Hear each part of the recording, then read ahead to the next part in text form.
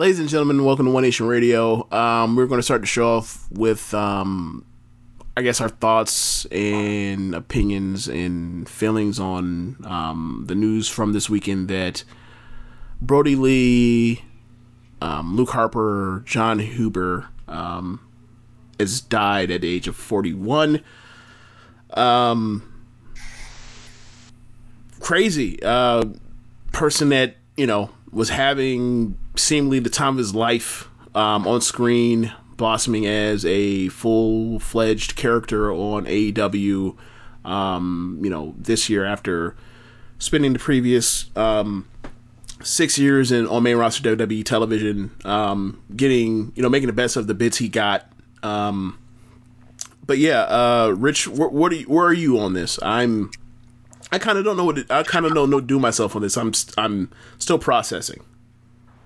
I was devastated. It's still setting in, and I don't think it's going to feel real in a way it is as real as it's going to feel until Wednesday. AEW's rebooked their entire Dynamite as a tribute show. So the stuff they had planned originally is pushed back a week. And I think once we start seeing those testimonies, it's going to hit super hard for me. Up to 2014, the best match I had ever seen in person in my life, Brodie Lee was in it. It was the Usos versus the Wyatt family, 2 out of 3 falls, Battleground 2014. I watched that match pretty much immediately after I got the news that he died. I'm so sad for his family and his friends, and you just look at the outpouring of love that has come his way. I had a drink and watched, a bunch of his matches. I got a Brodie Lee versus Shingo Takagi Dragon Gate match passed my way that I enjoyed a great deal. I got someone that passed me a match he had with Cesaro that was on Main Event that I enjoyed a great deal. And Luke Harper and Brodie Lee, as he later became to be called, was always one of the favorite wrestlers of One Nation Radio from the inception of our program. And going back to the all that stuff, we always said he was the one in the Wyatt family that's the special one. What the fuck are they doing with anyone else? This guy, it's amazing that he always got compared to Bruiser Brody, looked like him, and then they both die.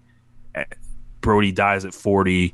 Brodie Lee dies at 41. It's just too surreal, and it still hasn't really officially sunk into me. But Saturday night, I was your eyes welled up, but I didn't cry, but I felt the feeling I should be crying. And then I watched the supercut of him on BTE that is out. It's about a 40-minute YouTube video. I encourage anyone to check it out. It's up there, showing how this guy essentially became a star all over again. This year, that was a huge part of it.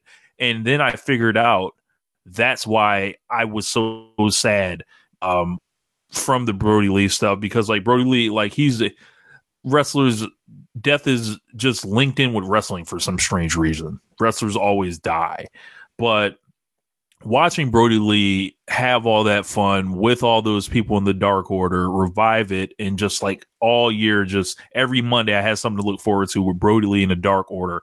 And now you find out Brodie Lee's dead.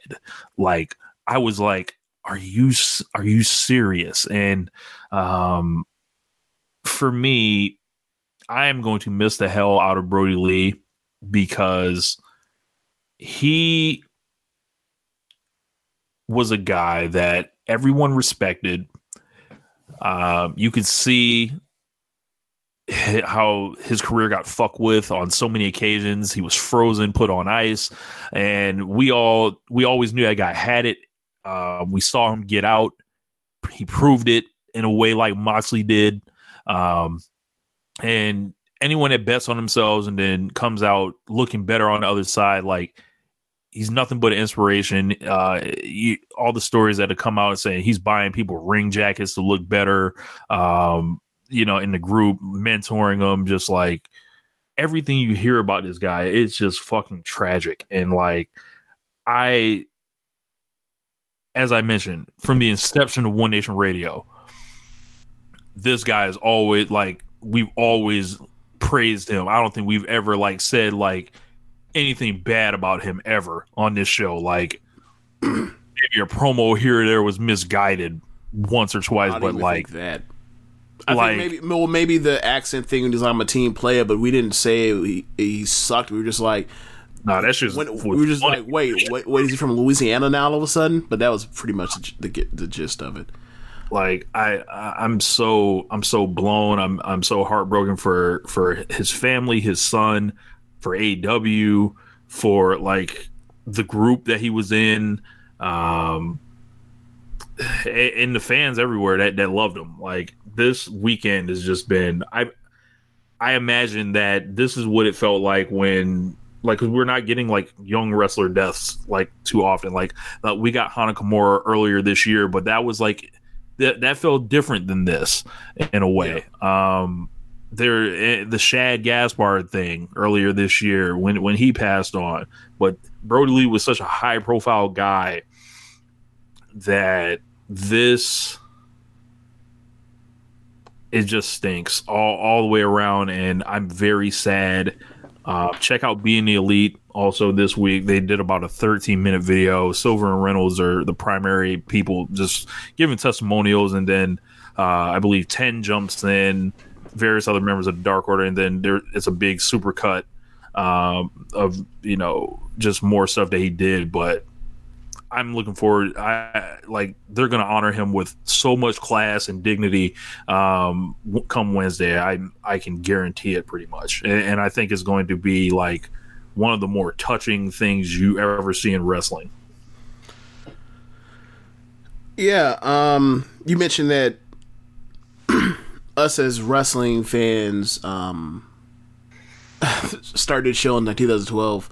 And like we were immediately like onto the Brodie Lee thing, and probably, you know, when Bray Wyatt debuted in 2013, and you know, we kind of pretty quickly were able to zero in and like, oh yo, this Brodie or this Luke Harper dude is really damn good. And then like it kept going like, yo, how good is this dude exactly? Like, is he great? Is he, you know, could he be something beyond what he's doing right now, being, you know, the second person with Bray Wyatt, this guy that is talking in riddles. And, you know, to WWE's credit, they actually, like, tried to elevate him at different points, you know? He seemed like a guy that seemed like every other year they were giving him some type of shot. It just, you know, for whatever reason, and we've heard the reasons about, you know, about an accent or something dumb or whatever, like they wouldn't have anything for him, and then they would bring him back or whatever else. But he was a dude that, you know, similar to Cesaro, pretty much any opportunity he got, he made the most of it, and we all recognized it.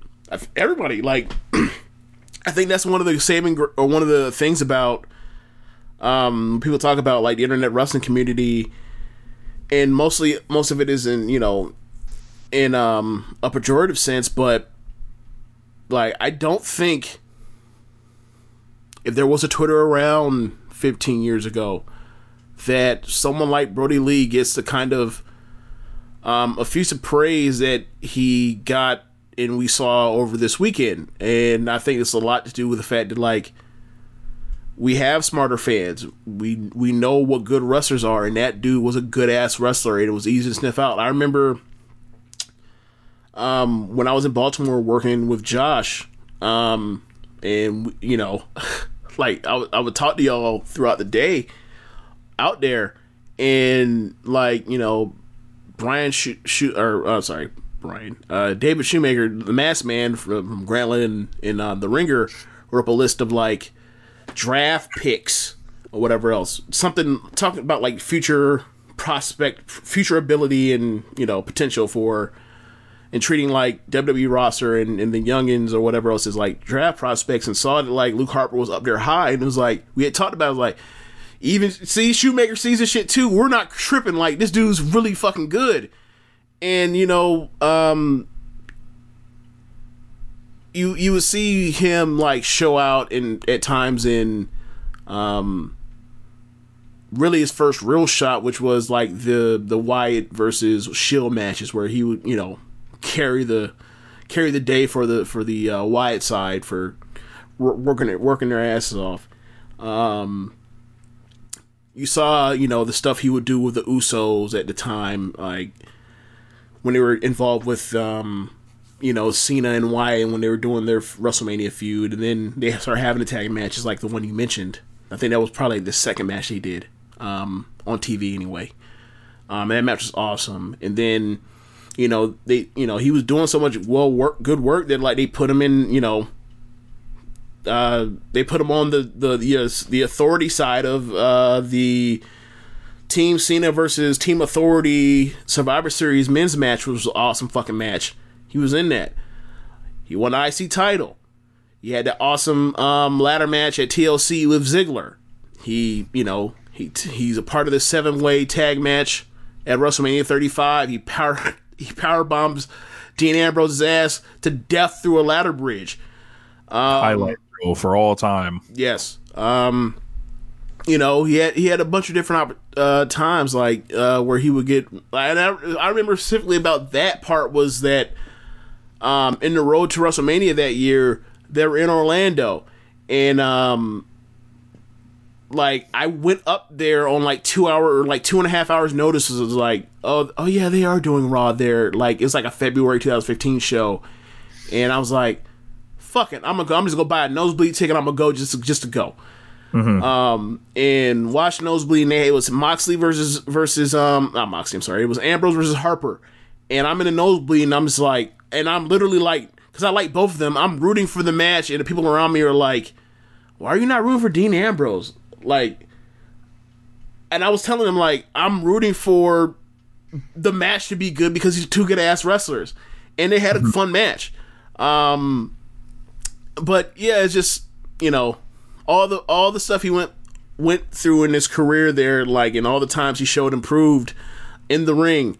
The Bludgeon Brothers even had, you know, well, before we get to the Bludgeon Brothers, like the part where he's like the third wheel or whatever else in the Wyatt and Orton thing to get to WrestleMania 33, where he has you know, the kick-ass match with Orton at Elimination Chamber.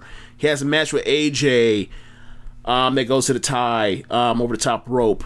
Like, he's a good ass wrestler, man. And I don't think in any other era he would have gotten that effusive praise. People would have talked about him and talked about how great of a guy he was, how much of a family man, how much he loved his wife and his kid. But to see people talk about that, and like, it was funny because once I saw the news, I went all these matches I just went through. Like, I decided, you know, even from then to, you know, now with like the Moxley match this year, the Dog Collar match this year, the was it like a 12-person tag? Yeah, Dark Order versus the Elite and FTR. Yeah, like somebody from FTR goes out, like the other FTR member goes out with Hangman to run underneath, and then he mops him up and he ends up winning the match. Yeah, like I had wrote up a list of all these, and I'm like, fuck, this is gonna be like a three thing tweet. And then like I was like, I'm debating whether I should put it out there. I don't know if that's, you know, since this person died, should I even mention it? Like these moments I thought of how good of a wrestler this dude was. And then like I look around a little bit more while I had it in drafts, and I see other people already had it up. People have a list of links to it, to all these matches. And people have all these matches that I mentioned too, and it was like, I ain't crazy. Like, everybody saw this shit too with him. Everybody had these moments of, you know, of enjoyment watching this dude go out there on the stage and do his thing. And at that point, I felt no need to actually, like, you know, put out the same thing that anybody else can, because then you're just stealing, you know, people's shine when they had to put their work in and they got out before I did. But yeah, it made me happy that to see the people like think of him in that way, and that he, you know, he's gone now, but flowers were still given, and his family and his friends and everybody else that, you know, talk about how, you know, that are in this, that, you know, that feel that this is such a shitty thing they have to deal with, dealing with, the fandom on this stupid app, can see for at least like, for a few hours or for a day or whatever, maybe a week, that it ain't all bad. There is some, in a time like this, we can all put together to do what's right. And I'm gonna miss the hell out of him because he's one of the best big man wrestlers I've ever seen in my life. He moved around so well, like, and he just got it from a modernized standpoint of what wrestling is. And he could have, I felt like even if he had if it was a situation where his career had been over, he'd been somebody that like could have taught, like, you mean to tell me, like, given what they're doing, like WWE is doing with like the Keith Lees and the Dijaks and the Strowmans and all that stuff, like, you mean to tell me like Brodie Lee would be a great big man, like he can do the big man camp for people, like he'd be great at it.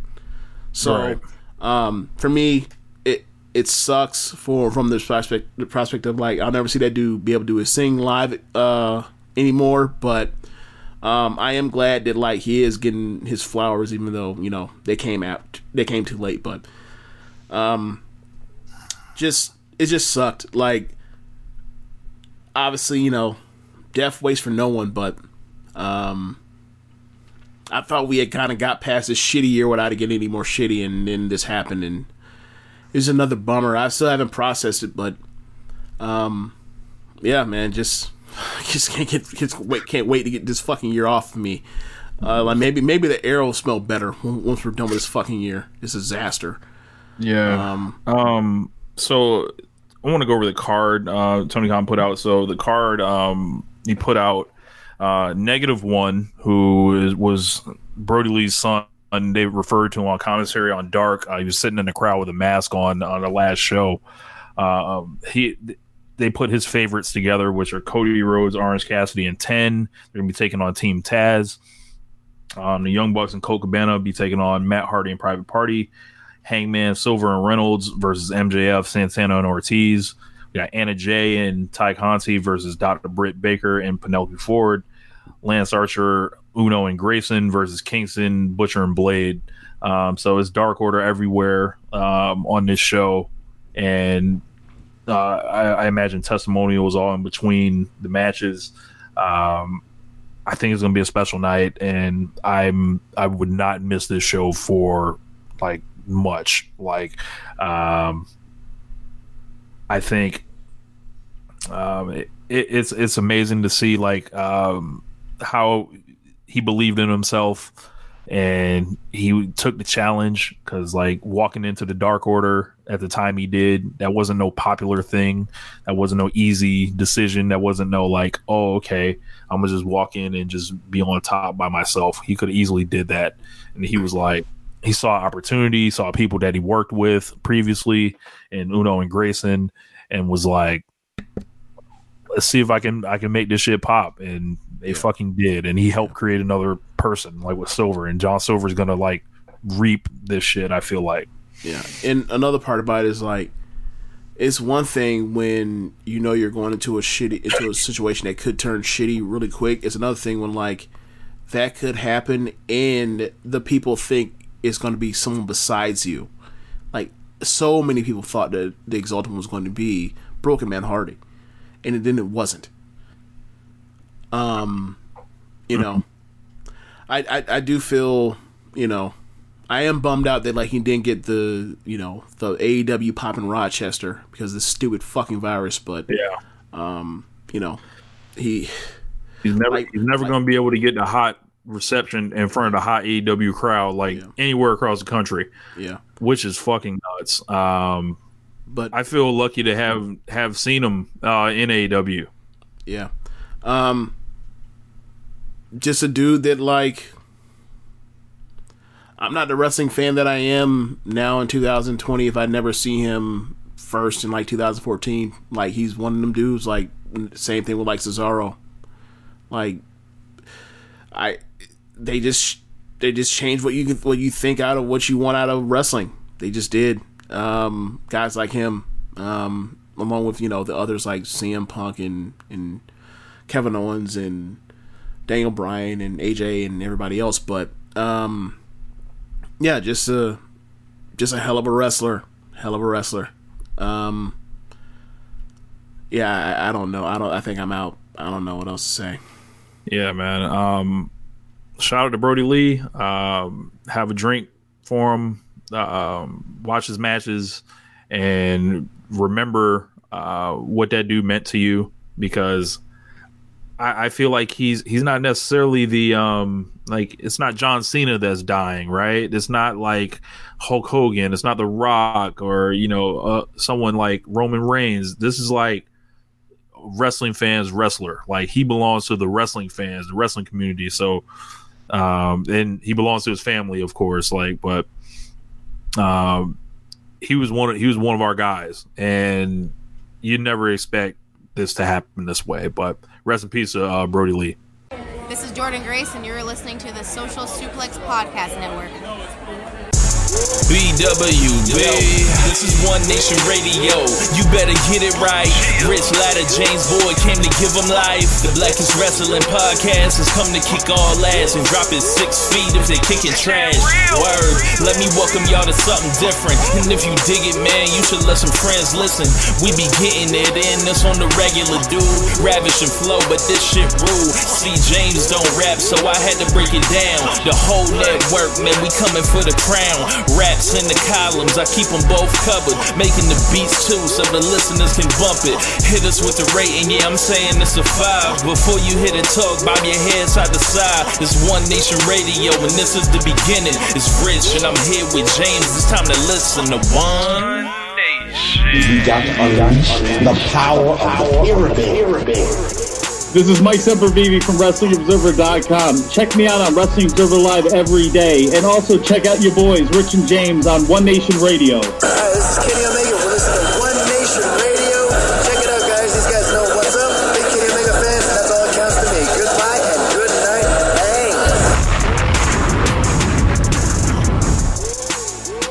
Bang. Okay, so the business at hand for this show will be previewing the 2020 One Nation Radio Award nominees. We did this show last year, a lot earlier in December than they're doing it this year. A lot of that is on me because, quite frankly, I kind of got fed up with watching any of the E for the last 2-3 weeks. So I'm just like, I don't feel like watching that shit. Please, I don't feel like it. Let's just do something else. I don't want to talk about any more weekly wrestling for a while. So now that we're in the year mode, is finally upon us. We can talk about some of the best and worst of 2020 professional wrestling. So Rich, you want to carry us through here? Also, because this is now 12:31 in the morning, we are not going to do it as long as we did last year, because that was like 3-hour show. We're not doing that. So we're gonna kind of speed around through, or move around here pretty quickly and try to get out of here in a decent time. And hopefully you guys will enjoy it just the same. So we've got, for those of you that would like to join the Wrestling Square Circle Facebook group, there is a audio post of our cut down process of these. So you'll hear like what went into us making these decisions if we don't like cover it in complete detail. I believe it starts from like the 3rd award on. So go to the Wrestling Square Circle Facebook group and check that audio out. I'm gonna yank that audio if I can and get it uploaded. And try to get it uploaded on the One Nation Radio feed as well here on the network. So let's start with the big dog. So not Roman Reigns, but the Shawn Michaels in-ring performer of the year. So this just goes to the best in-ring performer. We're talking about the star ratings. We're talking about just week to week, month to month, like putting into big matches, who's getting people over, who's shining on their own. So we've got 8 nominees across 4 promotions, I believe. So from the top, we've got Tomohiro Ishii, we got Shingo Takagi, Kenny Omega, Mayu Iwatani, Hiromu Takahashi, the Young Bucks, Kyle O'Reilly, and Momo Watanabe. Yeah, just I think unless we're talking about like Go Shiozaki, we're talking about literally everybody you want to mention for best wrestler in 2020 in the ring from bell to bell. It's crazy that like it's weird that Okada's not on here. It just is, but it's the truth. Yeah, it's the truth. I loved Hiromu's year. I loved Shingo's year with the Never Belt. I loved Mayu's year, of course, in great detail. Kenny had a great year. A year that's like has a lot of variety because he was at the top of two different divisions at different point and did very well with both. I don't know who I'm voting for number one. I'm pretty sure that I'm going to wherever like Mayu's going to play somewhere for me, but outside of that, I really have no. I really have no clue who I'm going to pick. I will probably say loaded Ishii. category. Yeah, I think Ishii might be also a lock to place, but like outside of that, I don't know where else to go. But it's a good like.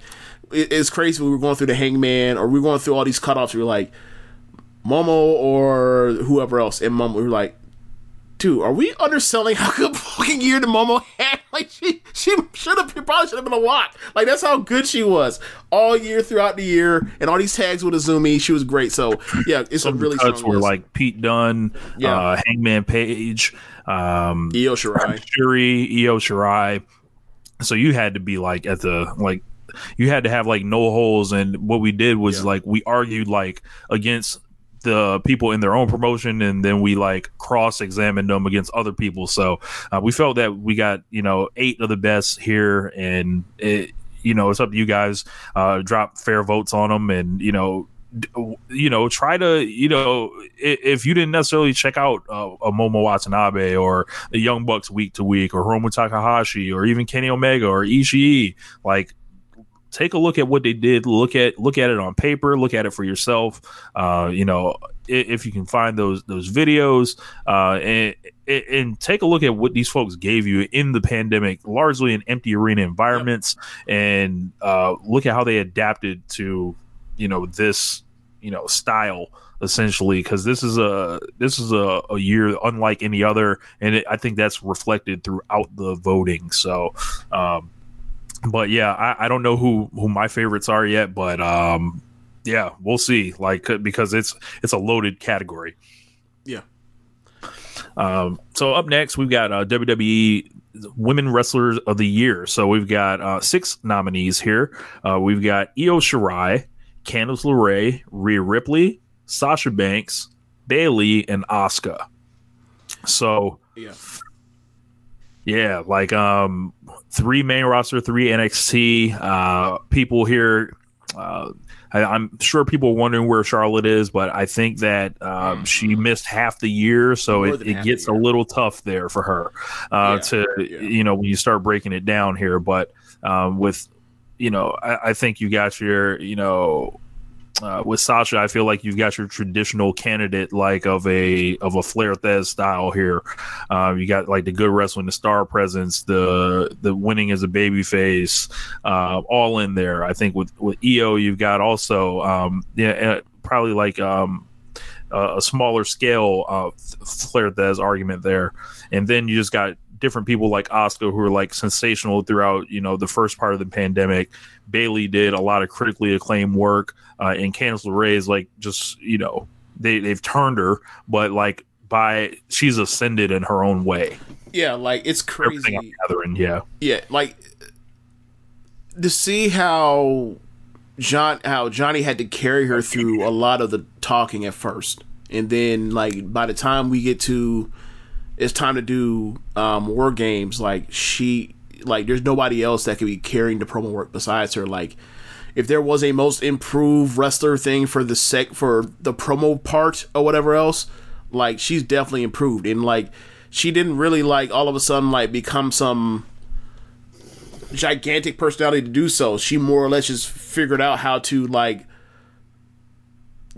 turn it into her own by basically like, look, I'm not a boisterous person. I'm not this big I'm soft spoken, so I can just be like condescendingly evil in my own way. Like I can be an asshole while being like, you know, while not being all over the place. Like she's done a really good job with it. But yeah, I think, you know, so much of her stuff was connected to Io, and her and Io just have just great chemistry.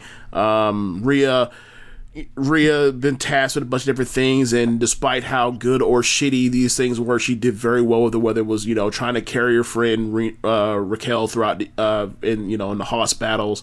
The Io match is one of the best matches of the year in WWE. Her match at WrestleMania was the best pure wrestling match on WrestleMania for developmental prospect. She got handed a lot of shit, and she turned a lot of shit into chicken salad this year. Sasha just had a renaissance year. This is the year that we've been waiting for her to have. And it's sad in a way that's like, we don't even give a fuck about the main roster that way anymore. Yep. But it's like, this is a year she should have had in like 2016 or 17 or 18 or 19. Like this is where they should have picked her over Charlotte. Like, yep. But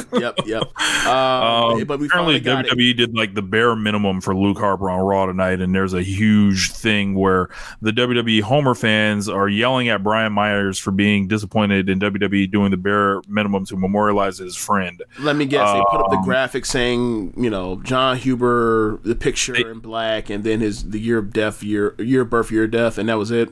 I'm not sure yet, but they did not do a 10-bell salute. And no, a graphic was shown, no 10-bell salute.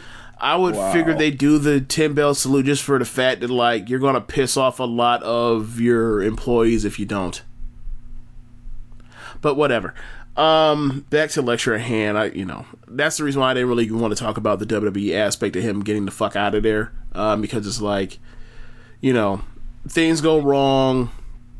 They gave him some opportunity. They didn't completely, you know, it's not they treat him like he was EC3, right? But it was one of the things where it's like, I'd rather not talk about that. I like to talk about like the good moments I had watching him perform, wherever it was. I don't Alexa like the other also where gasoline herself. Say again? So Alexa Bliss also dumped gasoline on herself. Like, why didn't they do any of this for the 3.3 million viewers that tuned in for SmackDown? Like, why did they do this shit? It's almost they realize that's fucking stupid. Let's back to okay.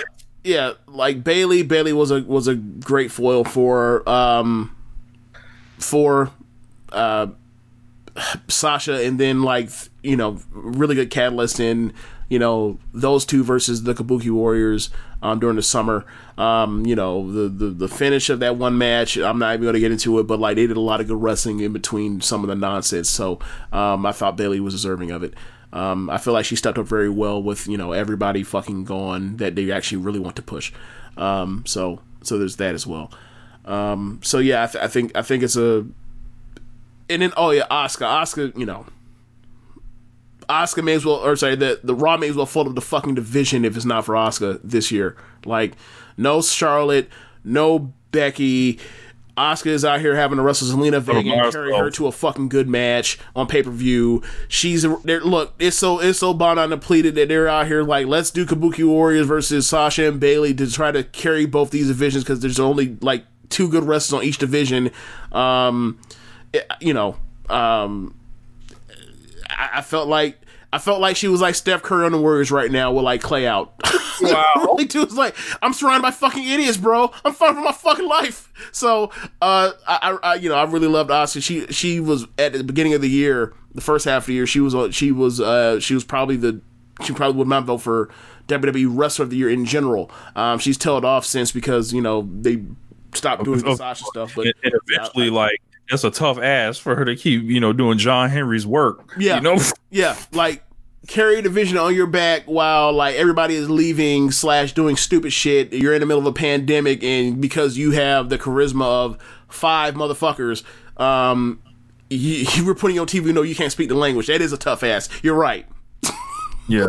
So NXT or WWE NXT Wrestler of the Year. So, of course, these are combined as well. So we got Finn Balor, Asuka, Damian Priest, Io Shirai, Sasha Banks, Drew McIntyre, Roman Reigns, Randy Orton.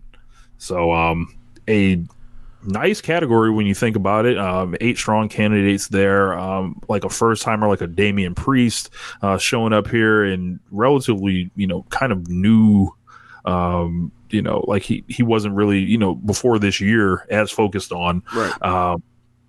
You got your Sasha and Io and Asuka, so we got 3 women nominated here. We got our top champions, Drew McIntyre and Roman Reigns. This year has pretty much been the year of McIntyre. Orton with like a throwback year, and Balor, just kind of big leaguing in NXT. Like, I'm not doing no jobs. I'm gonna eventually get the belt, and I'm just gonna. I have a confusing character, but like, the Booker just loves me. So, yeah. I gotta say, I feel like whoever wins this will be the weakest award winner that we've had out of this category. So let's see what we got. So we have 4 NXT, and then we have 4 main roster people here. So what side do we think is going to do better on this one, James? Ooh, because I'm looking at it, that the main roster candidates look kind of strong here. I would say that they are going to win. And that is a stinging indictment of what NXT has done with their stars on the top. Like, in a regular year, if this had been a year ago, and they did what they were doing with Keith Lee finishes out the rest of the year in NXT and wins it going away. Am I wrong? Am I wrong in saying that? And he ends up having more matches of high profile. Right. They don't burn fire in his face and do all type of crap shit. They don't make him the champion they don't make him the champion then lose it 3 or 4 weeks fucking later. They don't do that. NXT, and I talked about this when we were doing earlier when we were cutting down as far as what should be nominated for some of these awards for miscalculations or bad booking. It was NXT did have 4 different NXT champions in the span of 7 weeks. That's a problem. That probably doesn't help you. I don't know who's going to win this. I imagine it's going to be Drew McIntyre or Sasha Banks or Roman Reigns. Yeah, I think it's those 3, and then everybody else fighting for scraps. So after that, we have our New Japan Wrestler of the Year. So we got 8 nominees here. We've got Tomohiro Ishii, Kota Ibushi, Shingo Takagi, Kazuchika Okada, Minoru Suzuki, Hiromu Takahashi, Tetsuya Naito, and Hiroshi Tanahashi. So lots of variants here. You've got the underrated people balling. You've got your normal top stars kind of coming down to reality. You've got consistency. You've got someone like Hiromu Takahashi. You have Tetsuya Naito riding in there on his name. You got Hiroshi Tanahashi putting in a great, mid-40s year. The issues that we've had with New Japan have been well chronicled here on this show this year, but when it comes to Wrestler of the Year, there's a lot of strong candidates here. Yeah. But then I'm fearful for the voting because I think people are going to be fucking marks. To say it, as bluntly as I can. But I don't know. What do you think, James?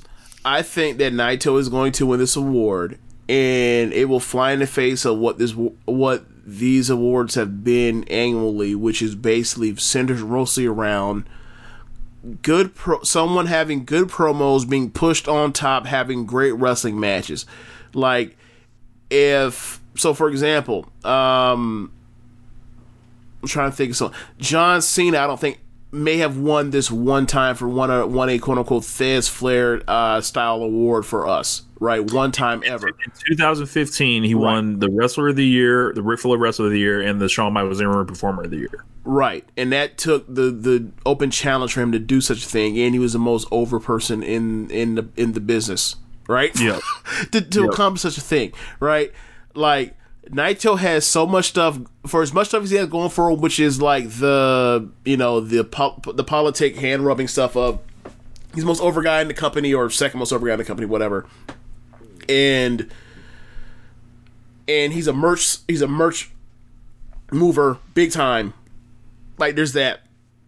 But as far as the part where in 2020 you're supposed to talk the talk and walk the walk and have the feuds that people want to see, he did not do much of that this year, especially compared to his stablemates Hiromu Takahashi versus someone like a Desperado, or a Dragon Lee again, or someone like Shingo in the Never stuff when he's fighting Suzuki and he's fighting Goto and he's fighting Ishii.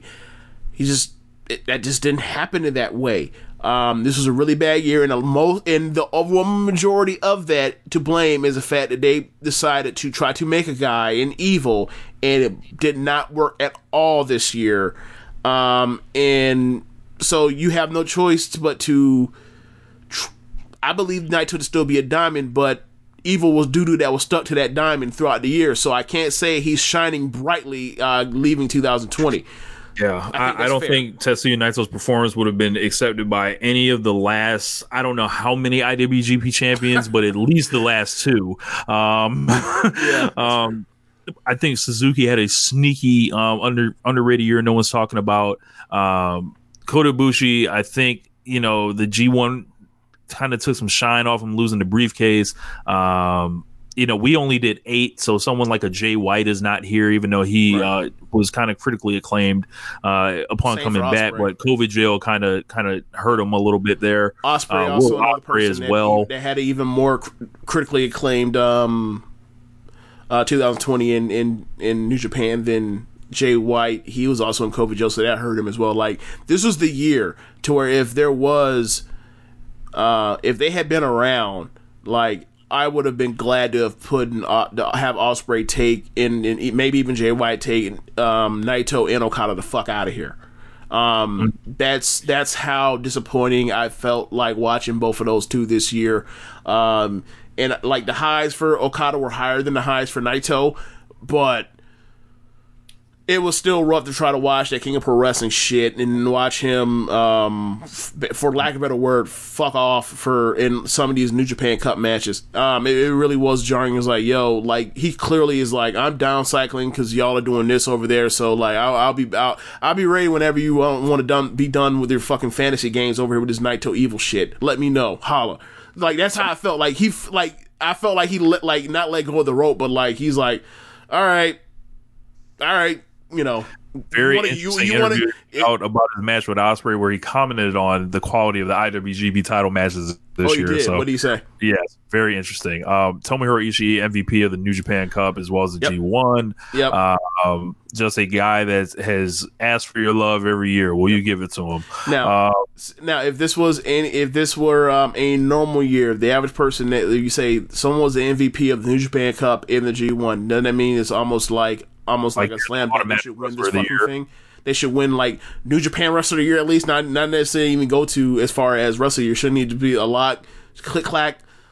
Yeah, like except he receives zero protection in booking. So like he's pushed as if he's fucked someone's daughter.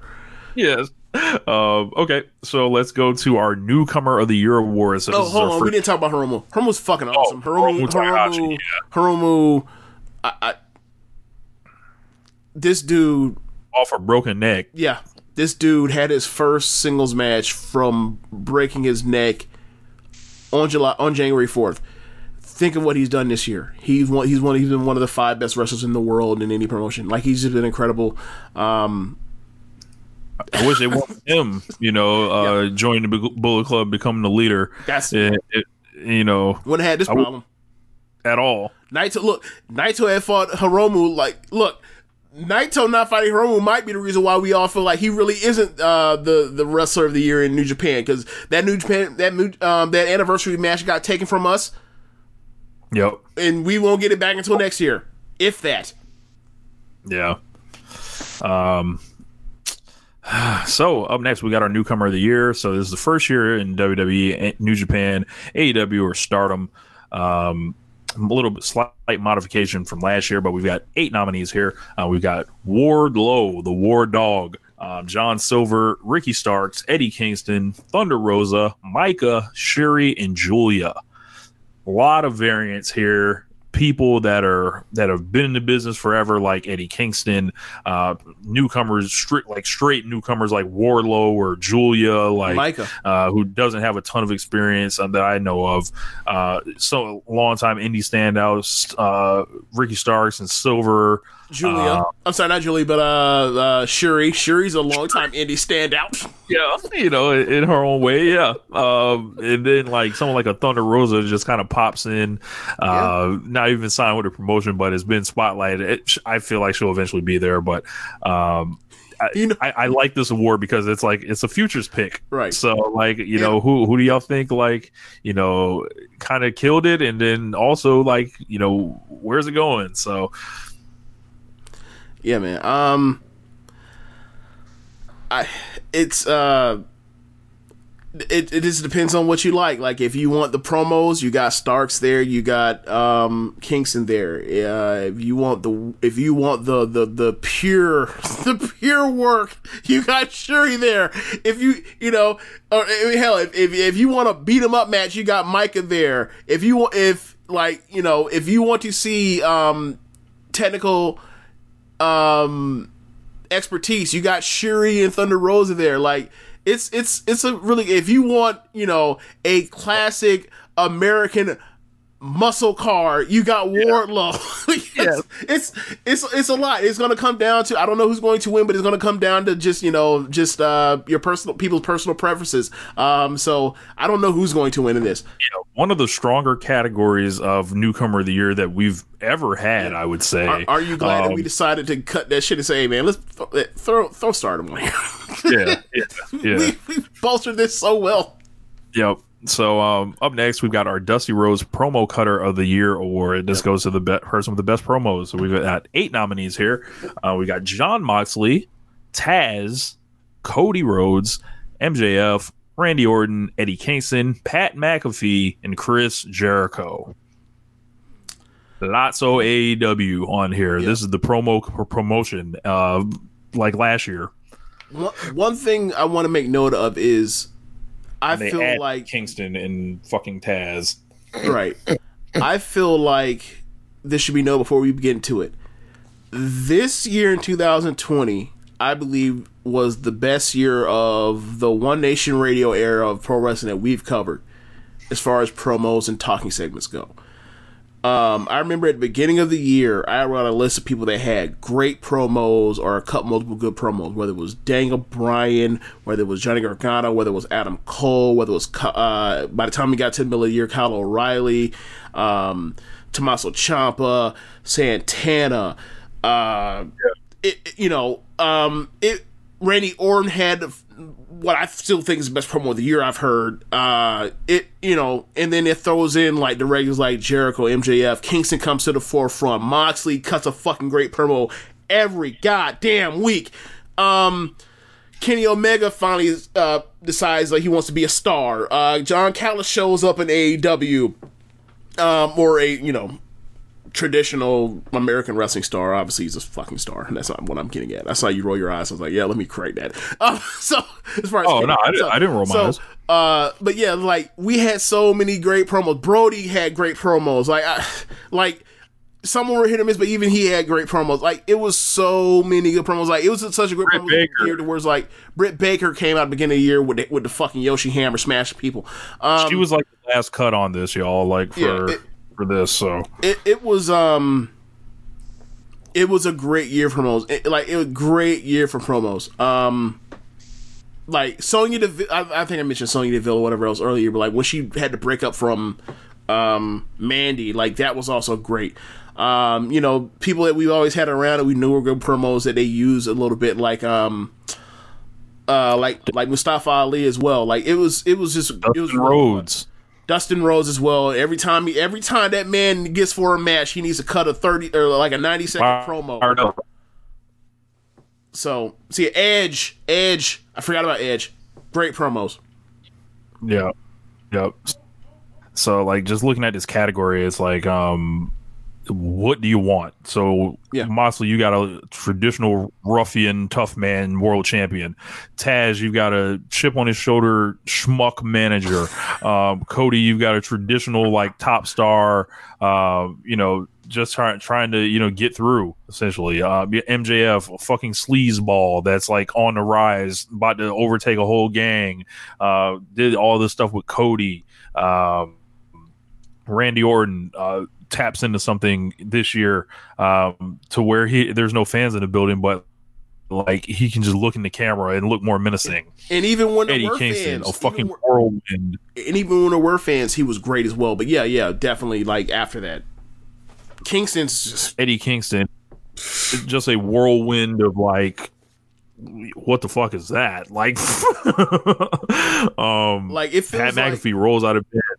I was gonna say with Kingston, like it feels like when we first start getting like the Samoa Joe promos on Roman Reigns, where it's like, yo, he's on people's fucking necks, like, like that's how I felt with some of these Kingston things. Yeah, we got Pat McAfee just rolls out of bed, and has tons of charisma, and just like needs to sprinkle some of the charisma on the other people in NXT. Like, hey man, can we like. I'm sure the rules are a little different for Pat, but they were. Yeah, he's worthy of it. So, and then Chris Jericho, why wouldn't he be here? So, you start thinking about the feud with Moxley. Everything's done in all the segments with MJF, the stuff with Orange Cassidy, just brilliant. It's a brilliant mind. So, like clearly, like listening to. Every time he does like the matches with like the young guys when they cut their promos, you can see some of the traces of some of the Jericho DNA and blueprint in their promos. I mean, clearly like, he's been helping them out with as far as what to say to build up this thing that we're about to do in like in like 2 minutes. Like, yeah. Coaching like kind of oddly, it's funny. Jericho and Tanahashi wrestled at Wrestle Kingdom, right? Mm-hmm. I wouldn't put Jericho on his level in the ring, right? Right. But if you start thinking about like. If you can talk about that as far as like promos and helping build guys, like he was right there wrestling Isaiah Cassidy. He's in there with Top Flight this past week. He was in there doing tag matches with Hager against I forgot who it was, but it was another young team. A few teams, yeah. And just coaching dudes through promos and so like. He should definitely be there. So up next, we got the AEW Wrestler of the Year. So as much as we praise Chris Jericho here, let's get to it. So our 8 people here, we've got Jon Moxley, Kenny Omega, the Young Bucks, Cody Rhodes, Darby Allin, MJF, Hangman Page, and Brodie Lee. So no Chris Jericho there. I think the work fell off in the ring to too much of a degree to put him over any of these guys on here. And then looking at the people on here, as I mentioned, you got a traditional world champion. You've got Kenny Omega doing damage in 2 divisions. You got the Bucks doing damage, and just sending out a preliminary fuck you before they go on the Observer Hall of Fame ballot next year, I believe, and they moonwalk in. Just another vintage year for those guys. Cody takes a step back, but kind of builds up that secondary championship, and that's like a highlight of the summer. I feel like he's kind of we talked about it, and we had 4 locks, and he wasn't one of the locks, and then we talked about the next set of people, and it was like 5 or 6 people for the next 5 slots, and like immediately after we go through it, it's like Cody's 5. Immediately we need to make him a lock. It was almost like, damn, why do we even bother making him why do we make him go through this process anyway? Same for Darby. Cody had such a phenomenal beginning of the year that the only thing that really hurt him was the fact that he was so successful that he decided to get another gig, and he kind of had to go away for a little bit, and then like he kind of the Brodie thing took off so well, it was like they went back to it, and it kind of felt like it's kind of like walking in place, but he hasn't really like captured what he was doing before with the the first half of the year, but the first half of the year was so phenomenal that like the only thing that's hurting him is the fact that like it was the first half of the year instead of the last half of the year. Because if like it was reversed and like he would have been a definite lock and it would have been no thought. Darby Allin, your new TNT champion, did great TV work all year. Yep. Did some solid pay-per-view stuff with Sammy Guevara, as well as Cody, and just put it on a line. Like he's, been intertwined with Team Taz all year. So, and just, I felt like leaped as a star this year. Like from last year, he was like this rookie, and then now he's somebody. So, MJF, unique, very unique. Yeah.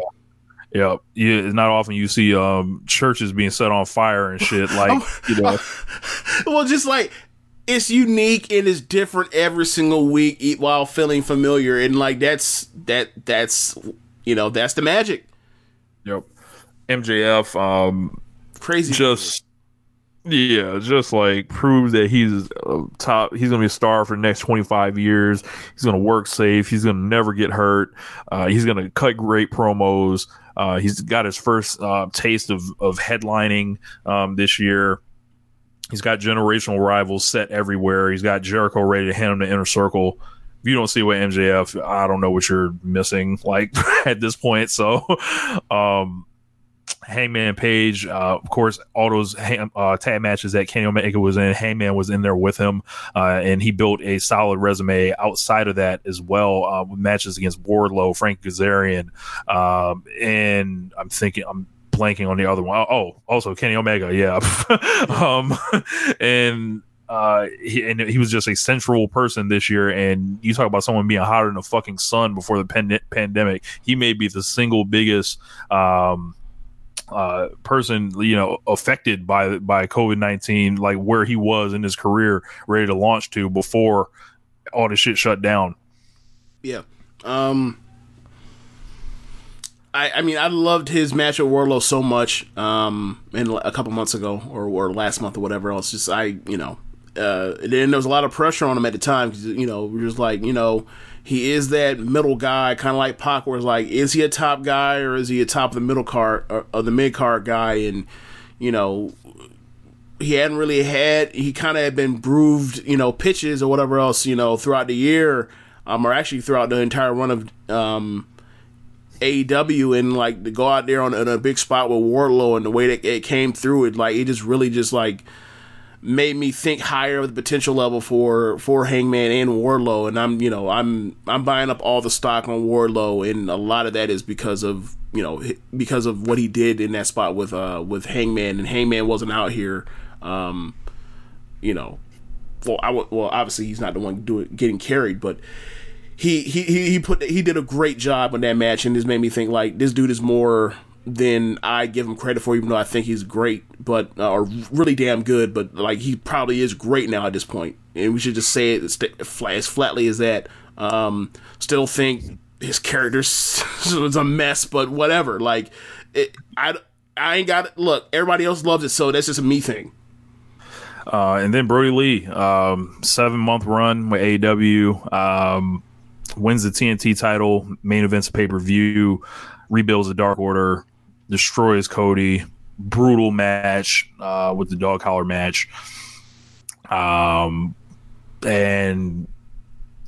this is the last time he's going to be nominated for something like this. So, also of note, the squashing angle after the post match thing is like one of the best things in wrestling this year.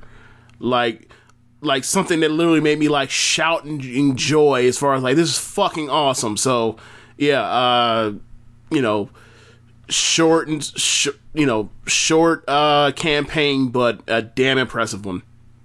All you independent wrestlers, the TNT Open Challenge is over. You remember when that man was talking shit during one of his matches where he beat the hell out of somebody, and he told Silver to get up on the ring and show the crowd the title, and then that man showed the title for a second, and he shoved his ass before. That's one of the funniest fucking things I saw this year. It's like, wait, what? Why? He's abusing this man, Rich. Yeah. So, oh god, that was awesome. tough category. And then as I mentioned, like or Moxley. I didn't think we talked about Moxley. Moxley, like just the author of like feuds. Can we also mention, like, he also had Brodie also had an elite level squash this year against Marco Stunt. Yes. Also should be mentioned. John Moxley is just the author of feuds, like traditional storytelling, like what he didn't give you at the very top end of like star rating wise, like he's more than made up for it. Like just he's promoing every week and just he's John fucking Wayne. Like that's what the fuck I see when I see John Moxley. We always talked about Bray Wyatt as like, he's like AJ Burnett back in the day. Like, yeah, he may have a 4.50 a 4.5 ERA, but he's going to eat up innings. Like, John Moxley came out here and gave us like he gave us Kershaw. Like he gave us like Doc Holliday. You know what I'm saying? He came out here and he carried these innings and basically took the ball and said, Skipper, get the fuck out the way. I'm going complete games out here. Like 1-hitters, 2-hitters. It's just great. He was so good at it. He was one of the few guys that, like, over the last few years where he was like, I don't really care about like if they got to over 4.5. Like, this was so fulfilling watching him go through Inner Circle. This was so fulfilling watching him go, like, finally beat the shit out of that shithead MJF. This was so fulfilling watching him in Kingston. This, like, him, when he showed up, he beat the shit out of Kenny Omega in the fucking silhouette was fucking hilarious. Like, there was so much there this year, and it's like it was so rewarding watching that dude that. From you think about him in 2016 to now, it's like we weren't crazy. He always had it. It was always there, regardless of how stupid it got with fucking inoculations and getting whatever else and gas masks and shit. Like it was, and wearing chain or wallet chains with no wallet attached, whatever. Like it was there. We weren't fucking crazy. We were gaslit. And now that we're away from now that some of us are away from that over there, we can watch what we always knew was there. We're not crazy. Yeah. It feels great to not feel like we weren't crazy. Exactly. Kenny Omega, phenomenal from the start of the year, January 1st to now. Felt like he wanted to send a message to everybody this year, I think, from, they threw dirt on him last year for whatever reason. But they did. And from January 1st on, it was like, all right, I'm a shepherd this guy, Hangman Page, who we're going to make a star. Handcuff him to me and we'll be all right. And they were. And they had that 228-day reign between him and Hangman, doing single stuff in the meantime with Pac, Iron Man match, doing shit like crazy shit like the moonsault off the crane. I can remember one of the all-time Dynamite moments where they run over Sammy Guevara. Kenny's hanging out the side like a fucking madman. His work, he goes to fucking Mexico and just has a fucking match or whatever. Like, that's super raw. And he's back, does his world title eliminator tournament. Also another great squash of the year, with him going over to kiss. and then trolling with the belt, with the Lucha Brothers, like, and him beating up Marco Stunt before, and the entire turn, like, he's got I think the wrestling world on his ear right now. And the Bucks just, I think it's hard to explain, like, how I feel about the Bucks this year, because it's like they came in and they literally were the ones, I think, the most that beat themselves down at the beginning, and they had like the furthest climb back to championship status and top star status, and they did nothing but pop numbers, have everyone's best match against them, and win the belts. And by the time they won them, it felt right. It felt like the right decision, is long overdue, and hell of a. And then now, after there is open season, who wants some? And his young dudes, his Top Flight, it's the Acclaimed. I think the Bucks are phenomenal. So I don't know exactly how the voting is going to play out, but strong category. I feel like this Kenny year is like one of the last like 2 healthy LeBron years, where it's like, it doesn't really matter the situation. Kyrie wants to trade. Tell the front office I'll be here for training camp to try to win another championship. I'll do whatever it takes. I don't care. This year, bringing Anthony Davis, or last season bringing Anthony Davis, even this year where he's like, let's say Hangman is like in theory the Anthony Davis is like, I got with you. I'm gonna show you the best basketball you've ever experienced, and and like you're great too. But I'm gonna make damn sure that you know, and like we're going to see how great you actually are eventually because of this experience. And like at the end of it, like I'm gonna be very giving. I'm gonna be patient. And I'm a bid my time, but when it's winning time, I am putting the fucking pedal down, and I am going to race to the top to get to where I'm at, and then we're going to see. And like, regardless, like he can do it, he can handle it however he wants to. Like ultimately, like whatever his goal at the time is, he can do pretty much whatever he wants. That's what this kind of year proved. Like, you want to put him in the tag team and get a guy over. He did that to an extent. I'm not giving all the credit to Kenny Omega, because obviously the Hangman's, we already talked about Hangman, but like when it's time, I don't know if that works as well if it's somebody else in the Kenny Omega role, right? But like when he got done with that or whatever else, when there was the time to press the button to go, when it was winning time, like he basically like went back to being very similar to the New Japan, the Kenny Omega that we all fell in love with, and look where he is now. Like obviously, I have concerns about this, but like the year's over now. Let's look back. Look at all them. Look at all that greatness we've saw. Like we'll get to whatever is in store for 2021 when it's 2021. But right now, this is a retrospective, and this was an incredible year. Yeah, and if he happens to take this home, I will make sure to clip this audio to see if it can get used in the entrance. So yeah, North Carolina or no? Yeah. After the North Carolina, isn't it weird that like Dave Meltzer and Brian Alvarez don't get that like it is the play on the Michael Jordan intro for Chicago Bulls, even though people keep telling them that.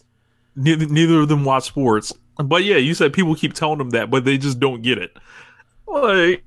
Like shooting guard at 6'6" from North Carolina, Michael. No.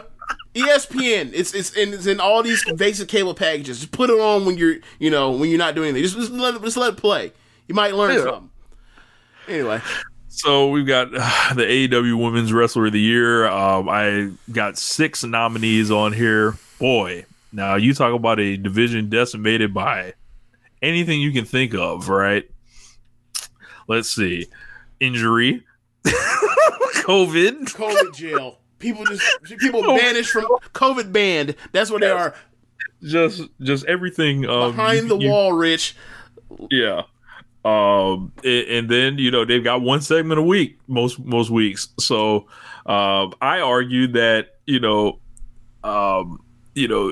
like we have this nominated elsewhere on the list, I believe, for Who Booked This Shit award, I believe. And I argue that maybe they did a good job, because you shouldn't be overexposing this shit to to a bigger degree. But so the 6th one we have Hikaru Shida has beaten everybody like a drum this year. Thunder Rosa, Serena Deeb, who is the NWA champion, signed with AEW, Britt Baker, Nyla Rose, and Anna Jay. So, what do you think about this, James? So So Shishida just walk into like Jacksonville, I guess tomorrow because it is Tuesday morning, and be like, who's coming in second for this when she sees the results for this, if she ever gets to it, because like, oh, it's hers. I don't know who the fuck coming in second, third, but she's number one. Moonwalking away in this shit. So remember Riho last year, how she had like the biggest like percentage win? Like I think it's gonna be even bigger this year for Sheeta. Yeah, once Nyla went away, because of concerns about COVID, and also was she in the New York area? She was one of some of the New York people that weren't in DC.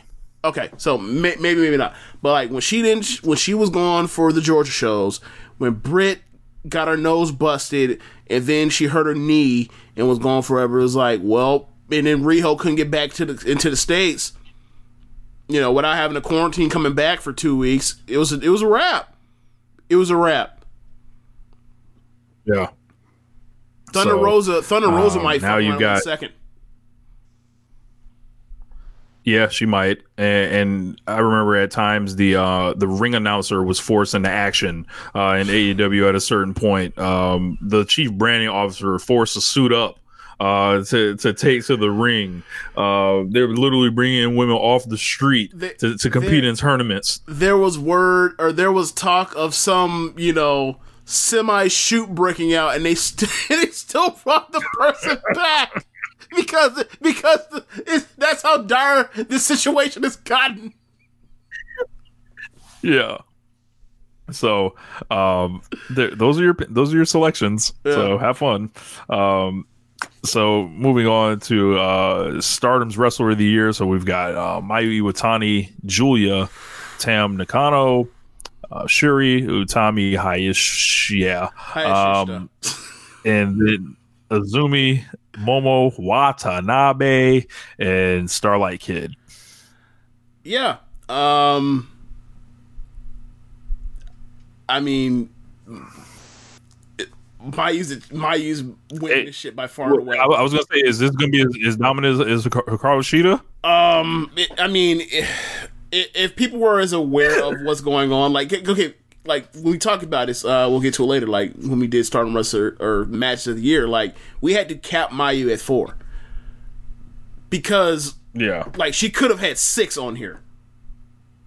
So and that's not to say that like women that have great years in here, like for example, like they're people like Julia, Shuri, Utami, Momo, like. They have a shit ton of like we went through the recommended list thing for Momo, and we were like, Jesus Christ, and like and she's somebody that's not in the top 5 as far as like most push people in the company. Like she is the 20-year-old person that they bring in to have matches, a couple title matches a year and lose. But yeah, really really exciting year for the future, with someone coming in like Shuri, Azumi at 18 or just turned 18 in October to have the year that she had, where she's they now trust her to go out there and have title matches in big shows in front of big crowds, and she's delivered. Like the match with Starlight Kid is just 4-star match. The match with another 18-year-old Mei Hoshizuki from Marvelous, who's I think probably like 2 years into wrestling, and it's like, how can you watch this and not think that, like, her in the future, if this goes the way it could go, like, she's not going to be the best women's wrestler in the world. Like, think about it. 2001 or 2021 is like her LeBron rookie year in theory. This would be the year she turns 19 and she gets to the league. Like, this would be the year that LeBron gets to the league for her, like, next year. Like, this could be something fucking special in the next, 3-4 years. Like, please just stay for 5 years. Give me 5 fucking years. I was gonna say, or she could retire next year. Give me 5 years. I beg of you. It will be incredible. But anyway, yeah, just a lot of great wrestling, a lot of great faction warfare and great tags, and people like this was my favorite promotion in 2020 for the fact that the Long Storm Long form storytelling was on point, and this might have been the most high effort company. Like, there's only one person you can point out and you'd be like, oh yeah, that's not a hard worker. And even they try half the time. But I just love this promotion and love a lot of the wrestling. Like, they were just incredible this year. Anyway, but yeah, who you pick second for this? Julia. Okay. The guys love Julia. She tells you herself. I probably would pick Shuri after that because I'm such a fan.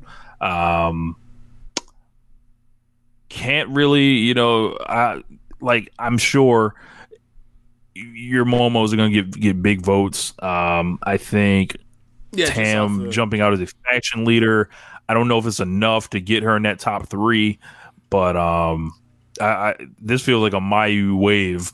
Yeah, the red wave for the red belt. Yeah. So what's next? Up next, we got our Hart Austin feud of the year. So we got Jon Moxley versus Eddie Kingston, Queen's Quest versus Donna Del Mondo, Julia versus Tam Nakano, Drew McIntyre versus Randy Orton, Undisputed Era versus McAfee Goon, Jon Moxley versus Chris Jericho, Hangman Page versus The Elite, and Golden Aces versus Dangerous Tekkers. So, yeah, lots of variety. We've got tag team feuds. We've got overarching narratives. We've got one man versus a gang. We've got gang versus gang.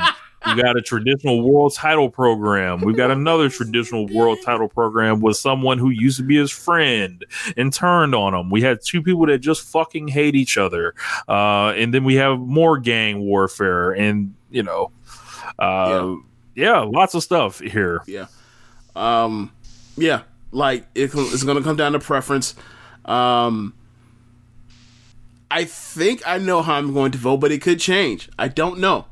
There's a lot of stuff like, for as much as this year was a hardship, I feel like along with the promo stepping out, I feel like we were able to get a lot of, in certain places, a lot of focused, program building that like paid off in a big way. I'm not saying we need to keep the fucking fans away because no, we need fans. We will never advocate for that. We need fans to get these matches over. But as far as satisfying chapters in people's wrestling careers with another motherfucker they probably hate, this was a pretty good year for that. Yeah, man. But yeah, it's on you guys who you're going to pick on that one. So I really don't have too much more on that one. But up next, of course, we like to, be swaggy. This is one of my favorite awards. The newly named Savage/Banks Best Dressed Ring Gear Award. So Sasha Banks getting her name added to the awards for the rest of time. So just, when you think about that, just tremendous performance, innovation, throughout the years. Felt like, Macho shouldn't be the only one getting the love on that. Yeah. So, of course, on the list is first nominee Sasha Banks. Yes, going for another win here. So unlike Jeff Jarrett, who cannot compete in the Jeff Jarrett Finesser of the Year award, regardless of what he does, Sasha is eligible to compete. So now, is that arbitrary and unfair? Probably. We don't care. We rock with Sasha. We don't rock with Jeff Jarrett. We were rewarding black women here. So the next nominee is Bianca Belair. God damn it, you're an idiot. You like how I hit him with the one, I hit him with the bob, and then I hit him with the bang. Like Tyler Bate. All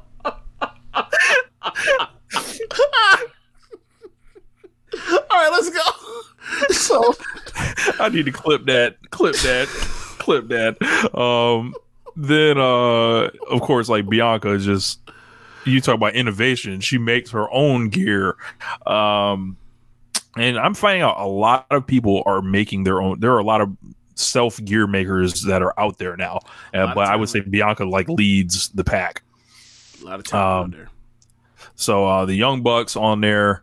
They got cut last year. This year, I said no, because I just felt like they wore so much dope shit, especially that Lakers joint they came out with for the match against FTR.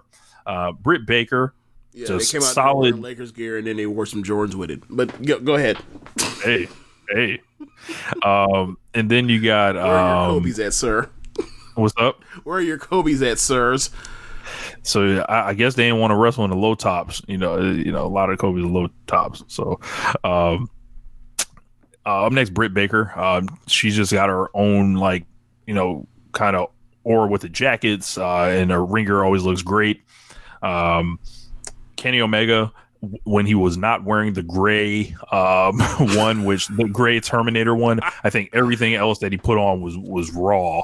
Like, and he broke out the old Wrestle Kingdom 13 gear at Stadium Stampede, which I loved, and I believe it's like homing, or I'm not sure. Those are that's the label that I always see on all his stuff. Who's been doing his gear? So Cody, kind of like a male Britt Baker in a sense, like just professional, like a star gear. I don't believe we praise Sasha Banks enough. So I'm gonna go back to that real quick. But Sasha Banks, I think, had possibly her best year of gear that she's ever had. I remember the July 4th edition, just like, what the fuck is this? Like, I've never seen the American flag and the colors look so beautiful. Yeah, just an incredible year. The jackets that she's had, like the white ones, just, you can't fuck with them. Hiroshi Tanahashi, he had one set of ring gear this year, and it didn't matter.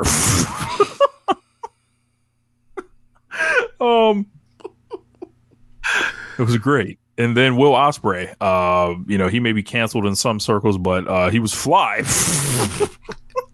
So at Wrestle Kingdom, when he showed up in that white, and I believe it was purple, if I'm not mistaken. White, purple, orange, and black. He's basically dressed like a Phoenix Sun. Yeah. That shit was, like, incredible. Yes. There. Did you ever see the black version of that? I did not. It's not as good as the white, but it's also incredible. Yeah, it's just, and then he had his the gear he wore at the G1, and it's just like, nah, man, like, that's nominated. It's getting nominated. It's getting nominated. It just is. He showed up with a fucking tiger on his shoulder, a tiger head on his shoulder on his jacket. Like, it was. Look. So he swapped out the sword and like sent that to Drew McIntyre. I think he had the sword too. And like broke the tiger. Did he bring the sword with him? I think he had the sword with the tiger head. I'm sure he did. I'm pretty sure he did. Either way, dressed incredibly well. Questionable human being. We'll see. Motherfuckers looking like stars up and down in this damn category. So you dress the part. And for me, like, looking through this, like, I feel like we got the real best of the best here, because a lot of the year, I didn't think this year was particularly, like, they didn't everybody's wearing really black. Achieve. Yeah, a lot of people wearing black. I think Gargano took a step back. He's normally here on this list. Yep. Tam got too cute with her gear. Like her black and white deal used to be raw, but yeah, I mean, it's fine what she's wearing. But yeah, so maybe someone you might want to argue for is Rhea Ripley, but she's wearing black most of the time. It's just her WrestleMania gear was really good, but yes, it was. Yes, it was. That was a great look. Yeah, I mean there are people that we could have nominated, but it is what it is. Like I feel like it's a good representation of the best ring gears that are on the four promotions we watch regularly. Yeah. Yeah. So up next, we've got the Put 'em in a Coffin Award, another classic award for One Nation Radio. The wrestler that needs to start completely over or go away. Up first, Evil Watanabe. Dexter Lumis, The Undertaker, Velveteen Dream, The Fiend, Natsuko Tora, Jeff Hardy, and Nia Jax. What a category. The Undertaker has previously won this award. I didn't know you could win this award again. That's not true. Or did Corbin win it multiple years? I'm pretty sure he did. Because Undertaker won in 2018. Okay, so if he won in 2018... Shout out to Baron Corbin for getting off of this list. That's only because of lack of usage. That's only because his minutes got cut. Like, they were like, he's not going to win it. How are we going to do that? Well, we got to take him off the floor. We got to take him off the floor. So he just... So he's like Kendrick Perkins. Like, they finally figured out, like, I mean, that's a black hole. Y'all playing 4-on-5 on offense. Why does the 5-man plus minus always have negative on it? Well, why come every 5-man unit that he's on is our worst units? Oh, maybe we take him off the floor. Yeah, that's a... Yeah, they got rid of Corbin. I think a lot of that has to do with the fact that, like, Roman decided to extricate himself from that situation and say, I'm not taking this shit to WrestleMania. I'm good. I'm not taking this shit to after WrestleMania with him as champion in the championship feud. That's fucking dumb. I'm leaving. I will come back. When I come back, I'm turning heel. Fuck this. And so, yeah, I think a lot of that, like, was for the best. Like, Roman Reigns may have saved a lot more than just himself by doing that. He also saved some of the viewers the hassle having to watch Baron Corbin in top matches. Appreciate you, Tribal Chief. Appreciate you. There's a lot of trash out here. Category, Velveteen Dream of Sex Pest. Undertaker having a midlife crisis for like the last decade.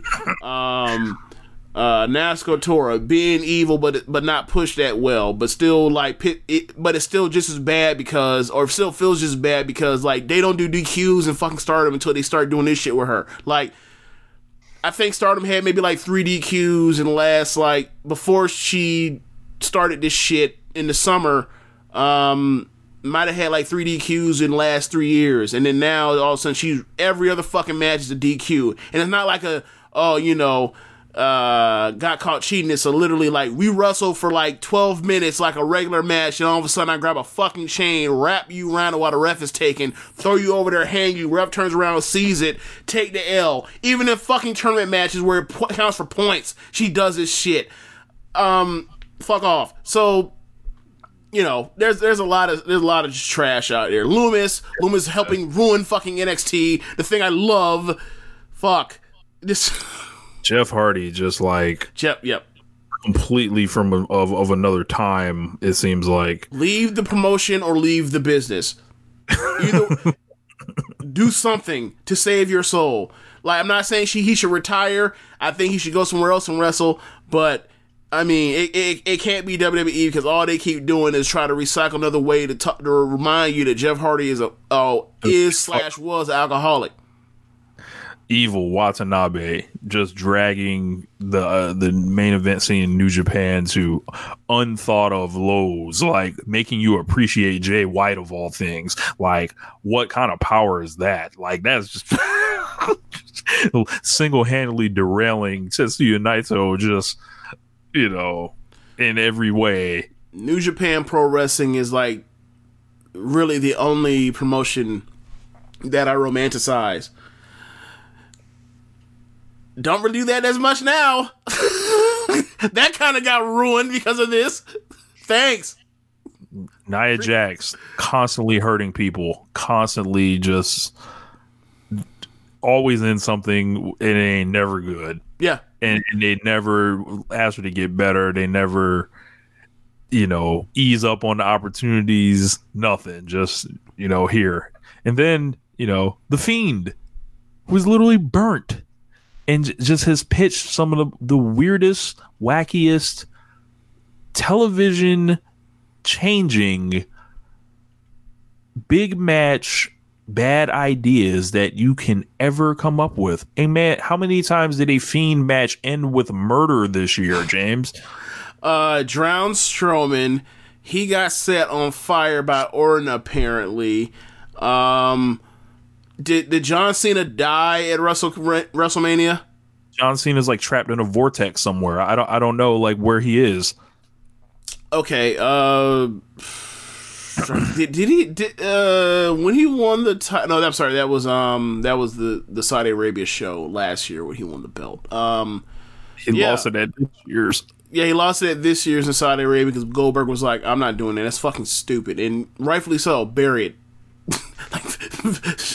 like, settle, like, just awful television. Some, like, not to say, like, it's all awful, because there's also some good television value in that, and some real thought put into some of the stuff he does, but for the most part, it's just nonsense. They got Alexa Bliss out here. They got Alexa Bliss out here being presented as a child. Like, right. What the fuck? Like, hey, Rich. Shit. So nah, should I ain't with none of this. So, Rich, should we take a victory lap on what we were saying about why people loved Alexa Bliss so much back in 2017? We really should, because we were all saying that y'all want to fuck this woman that looks like a child.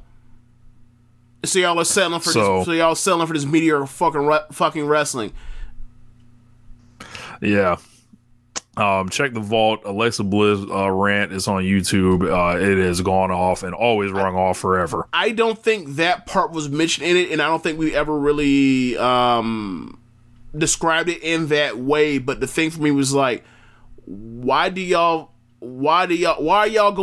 so many of y'all going up for her this high when she is only giving y'all when she has given y'all so little to go up for? And it's like, what other reason could there possibly be? Yeah, it's process of elimination on that one. And it's like, so am I going to trust dudes and not be fucking weirdos? No, of course they're weirdos. That's what the case is. And then sure enough, Vince McMahon shows you the reason why he pushed her this way by saying, well, let's do a romance with a monster, transition to an actual person that's dressed like a monster, and then have her dressed like a little girl because she's tiny. Great. And then we'll have her on a literal swing set. Like, what?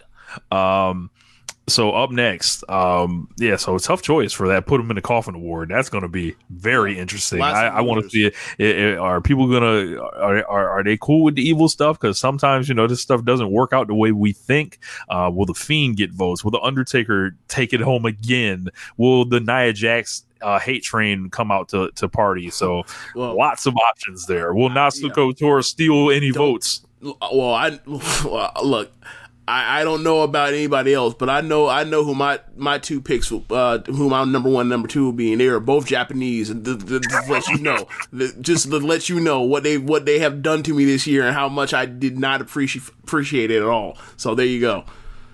All right, so we've got the Jeff Jarrett Finesser of the Year award. So this is one of the signature awards of One Nation Radio. I've always enjoyed figuring out who are the elite level workers, and I'm not talking about in the ring. I'm talking about making that money, getting yourself into a bigger spot like that, and slapping someone's head to do so, and just figuring out ways to work the workers and get paid ultimately. So we've got 8 nominees here. So first we got Don Callis aligns with Kenny Omega and ushers in Impact AEW partnership. Roman Reigns turns down Universal title, leaves for 5 months, turns and still gets the title. Well, when you put it like that. Yep. Goldberg turns one single rating into the Universal Championship. Finn Balor big leagues NXT. The Good Brothers pick the greatest friends in the world. Bruce Pritchard lies and scams his way to running Raw and SmackDown. Should we change that to lies and scams to lies, scams, and ass kisses? Or is that too personal? I think is that going too far? That'd be okay. All right, we know what it is. That man out there going on that fucking show to fucking lie. Yep. Edge tells Vince McMahon about AEW and gets a 3-year deal. Rey Mysterio gets his whole family paid. So the incredible thing, I told James this as we were cutting it down, the incredible thing about Rey there was when he was re-signing, it seemed like the defining factor was he has to get Dominic into whatever he's going to do. Like, I don't know what he think like what about AEW shows y'all that they would not have put Ray's entire family on television? Cause I see the fucking Gun Club, I see all the fucking Rhodeses, I see Taz and his son on there, I see fucking everyone like that. Like you got a family, oh yeah, they doing all that, nepotism. Let's run it. I think it also is a part where it's like you don't know what you're in for when it comes to Tony Khan, but Rey Mysterio knows that like Vince McMahon knows who Rey Mysterio is, which means that like he's known him for like over 15 years, which means like he's more likely going to acquiesce to the wants and needs of Rey Mysterio Jr. than someone like a Tony Khan has, especially when it comes at the cost of like somebody else, some NXT call up. Do I want to get him a squash match, or do I want to give some time to Rey Mysterio? Oh, Ray, go out there, Ray. Do whatever you want, Ray. Like I feel like Vince at this point, given the way he books, is like every time there's somebody that he booked like a decade ago to even above a mid card slot, like he like treats him like better than Shane. Yeah, he's like, oh, remember how good we used to be? Remember how good this used to be? Remember how we used to go out there and we had crowds and it was loud all the time? And then I got these fucking guys, not grabbing the brass ring, these millennials, these young kids that are 35 years old doing flips. So they care too much. They care too much. Loaded category here. It all depends which way you want to go. Do you want to go with the big dog, like essentially grabbing Vince McMahon's neck for his career?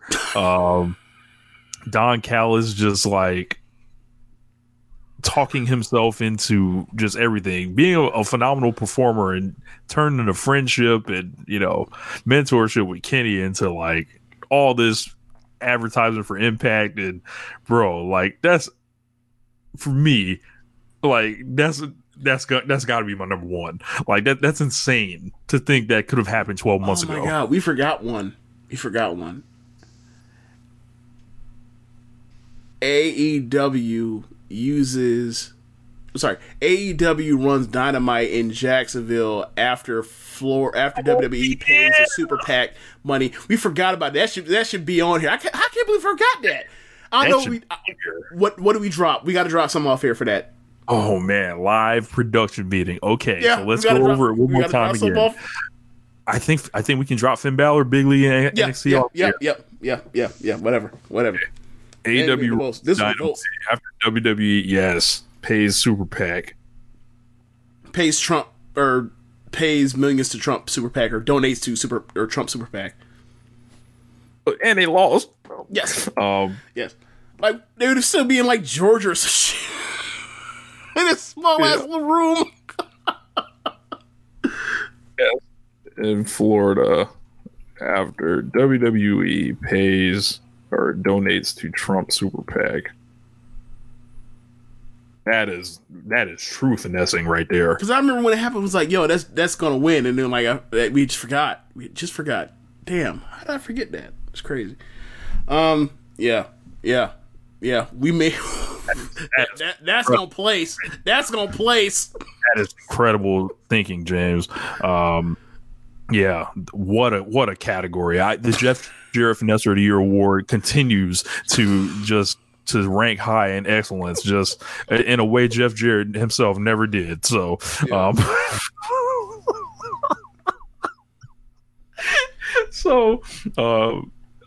Future owner of WWE, Jeff Jarrett, still, you know.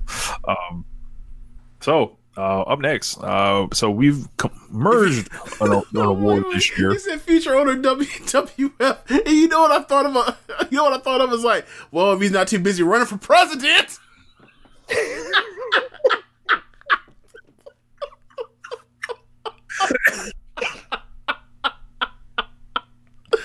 Oh my god.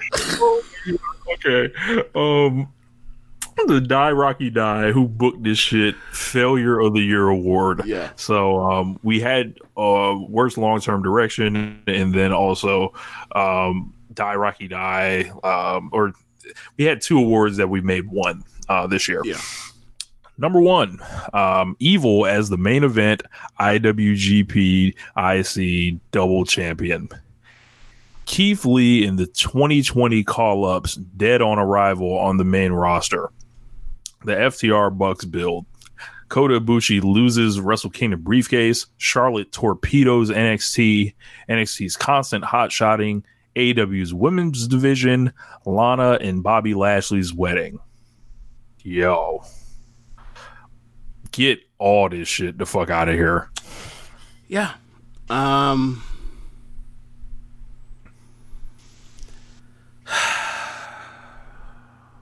Lots of bad stuff. Lots of bad stuff. I don't know, man. Just have we talked about Charlotte on the show? We have not. And Charlotte torpedoes NXT as an appropriate description because she murdered their like 3 top acts or something like that. Like she fucked Shayna in a Rumble. She got Bianca. She made Bianca Belair into like a third wheel, kind of a joke. And then she finished the job at WrestleMania with Rhea Ripley, and then left the territory after doing TV matches, never popping ratings, and not being pinned to lose the belt. And then came back and immediately got a title. Yeah, they brought her there to try to boost the rating, and the only thing that anyone got out of it was Charlotte got to wrestle some good wrestlers, so she had some good ass matches, and then she fucked off because she got injured, which is no fault of her own, but she fucked off, and now she's back, and like look at NXT, like the NXT Women's Division once she left got better. Which is like yeah, kind of. As people stepped up, they brought in Ember, and they brought back Ember. They brought in Toni Storm. Finally pressed that fucking button. But she had interactions with 3 of the 4 top women at NXT at the time, and she helped. And she didn't help get over. In fact, hurt 3 of them, and the only one that she didn't really hurt was the only one that didn't have to have a singles match with her, that had to go to a real finish. Thank God she decided to pull out the kendo stick, and then Rhea came out, and then they went to a smoz to get out of that one, because just really depressing. And she was sticking around. Yeah, shoot a BDO. Yeah, made her tap out to the figure 8. Definitely. Yeah. I think Kota Ibushi losing the briefcase to set up a second hastily made double gold dash situation fucking sucks. Well, you just got to do that because you got to try to get as many people as possible. Oh wait, there's a wait, you could have put any fucking thing out there with Wrestle Kingdom on the name, and it would have got 10,000 people to come to the fucking Tokyo Dome either. Never mind. Yeah. It's just anytime you gotta cut a guy's legs off, you gotta do it. No agency, no nothing. When he gets that belt, he just gets it. He just wins it, and then you're like, was it all worth it? Well, I don't know, because they won't. The whole plan is, they won't remember 5 years from now, and it's like, bro, there are other promotions that do that, and you don't want to do what those little promotions do. You don't. Yep. Trying to warn you these pitfalls. Never mind. Never sweat the details. No, you need to sweat them. Very much so. This essentially boils down to Keith Lee and Retribution on the main roster. Keith Lee, they didn't know how they wanted that man to wrestle. They didn't know what music he wanted to come out to. They didn't know what they wanted him to wear. It just was all fucked up. They didn't know what they wanted to do with him from a roster positioning standpoint either. Is he a next main eventer? Is he aspiring to be that? Is he upper mid carder? Is he someone that should be Is he someone that should just not lose? Should we push him? No idea. He's just there. Yep, hanging out. Trying to make sure they up on the roster because them contracts is coming due. We figured out their pattern. And then Evil, I think we've already went over Evil. It sucked. So the AEW Women's Division, we talked about that with the, the injuries, the COVID, but Light. yeah, That shit was real light. That shit was Light. real light. it was. I am a Carl Sheeta, and this is the AEW Women's Division. Like, How big of a hug do you, bro? Okay, so I'm not necessarily. I don't think they're like necessarily like the best of friends or anything like that. But like, how big of a fucking hug do you think Sheeta's gonna give Riho when she shows back the fuck up? Feel like. Do you think she cries? Like, finally, somebody can help me carry this load. Maybe it's been such a hard road to hoe. It's been such a hard road. Yeah, man. And then the wedding, Lana and Bobby Lashley. Oh my fucking god! Like, This might be the single worst thing I watched in wrestling in the last 2 years or year and a half. Just it's not that it was just like Rusev's in the fucking cake and you have a fake lesbian come out of here for no reason and that the ex-husband and the lesbian. Hold on, I gotta check my notes and see if that made Liv Morgan a main eventer. 1 second. It did not. Did they make Lashley a main eventer? It did not. Yeah. Just horrendous. Rusev's in a different fucking company now. They got Lana after doing all this stupid shit with her. They got Lana crying in front of their cameras talking about the abuse that she has gotten from shitty fans and on Twitter, and it's like those people are assholes. You know who are also assholes? People that put you in these shitty situations on TV that make people then also resent you, which is their fault that they can't control their own fucking feelings as other adults and human beings have no empathy for realizing this is fake and these people are actors. But also like your employer that puts you in these shitty situations and then like basically exploit your grief to get a viewership, to try to get some sympathy based off of the stupid storyline they gave you. It's just a feedback loop of bullshit. And I feel bad for everyone involved with that nonsense. That wasn't wrestling. That was barely even fucking television. It wasn't good television either. Yeah, car crash, just an unmitigated disaster. It was hastily made for a ratings grab because weddings always work. This was done at a time where they were free falling in ratings, and I think that every single person was weaker for being involved with it. It has led Lana to looking terrible in the lead up to it, and then in the fallout now, it makes it that much harder for her to be taken seriously as a wrestler. Bobby Lashley completely moved away from this, and thank you. He's in something serious like the Hurt Business now, and Rusev ended up in another company where he's about to get over it all over again. So yeah, who booked this shit? All this shit. Die Rocky Die, all that shit for all this shit. Oh, the FTR and Bucks bill. We talked about that in the FOA's draft. Yeah, and the one part we keep forgetting, right? The perfect detail of it is like at the end of it, they give out the stip that if we don't win it, we will never challenge for it again. Which is like, you did this with Cody at the exact same pay-per-view a year ago. We know you're not doing it again. We know it's time for you to win the belts. So you telegraph that you're going to win the title. So that also kills the suspense for it as well. Great. Because we know you're not going to have the fucking Young Bucks not challenge for the titles anymore. It was stupid when you did it with Cody. You see what happened to Cody a year away from that as far as how over he is. And it didn't help. And we know you're not going to do it. So thanks. You also gave us a way to finish for your fucking match. Yeah, who booked all this shit? Die Rocky Die. So up next, we've got the gimmick of the year, the best vehicle to get over. So we've got 6 things on this one. Notoriously with COVID and no fans, it's more difficult to get things over because there's not that immediate reception in the building to these things. So all this stuff had to move slower. So there's things that really stood out here. 1, super physical wrestling matches. Cody Rhodes TNT Open Challenge, being the elite. Hangman Page drinks beer. Ladder matches in WWE and AEW hands Britt Baker the mic.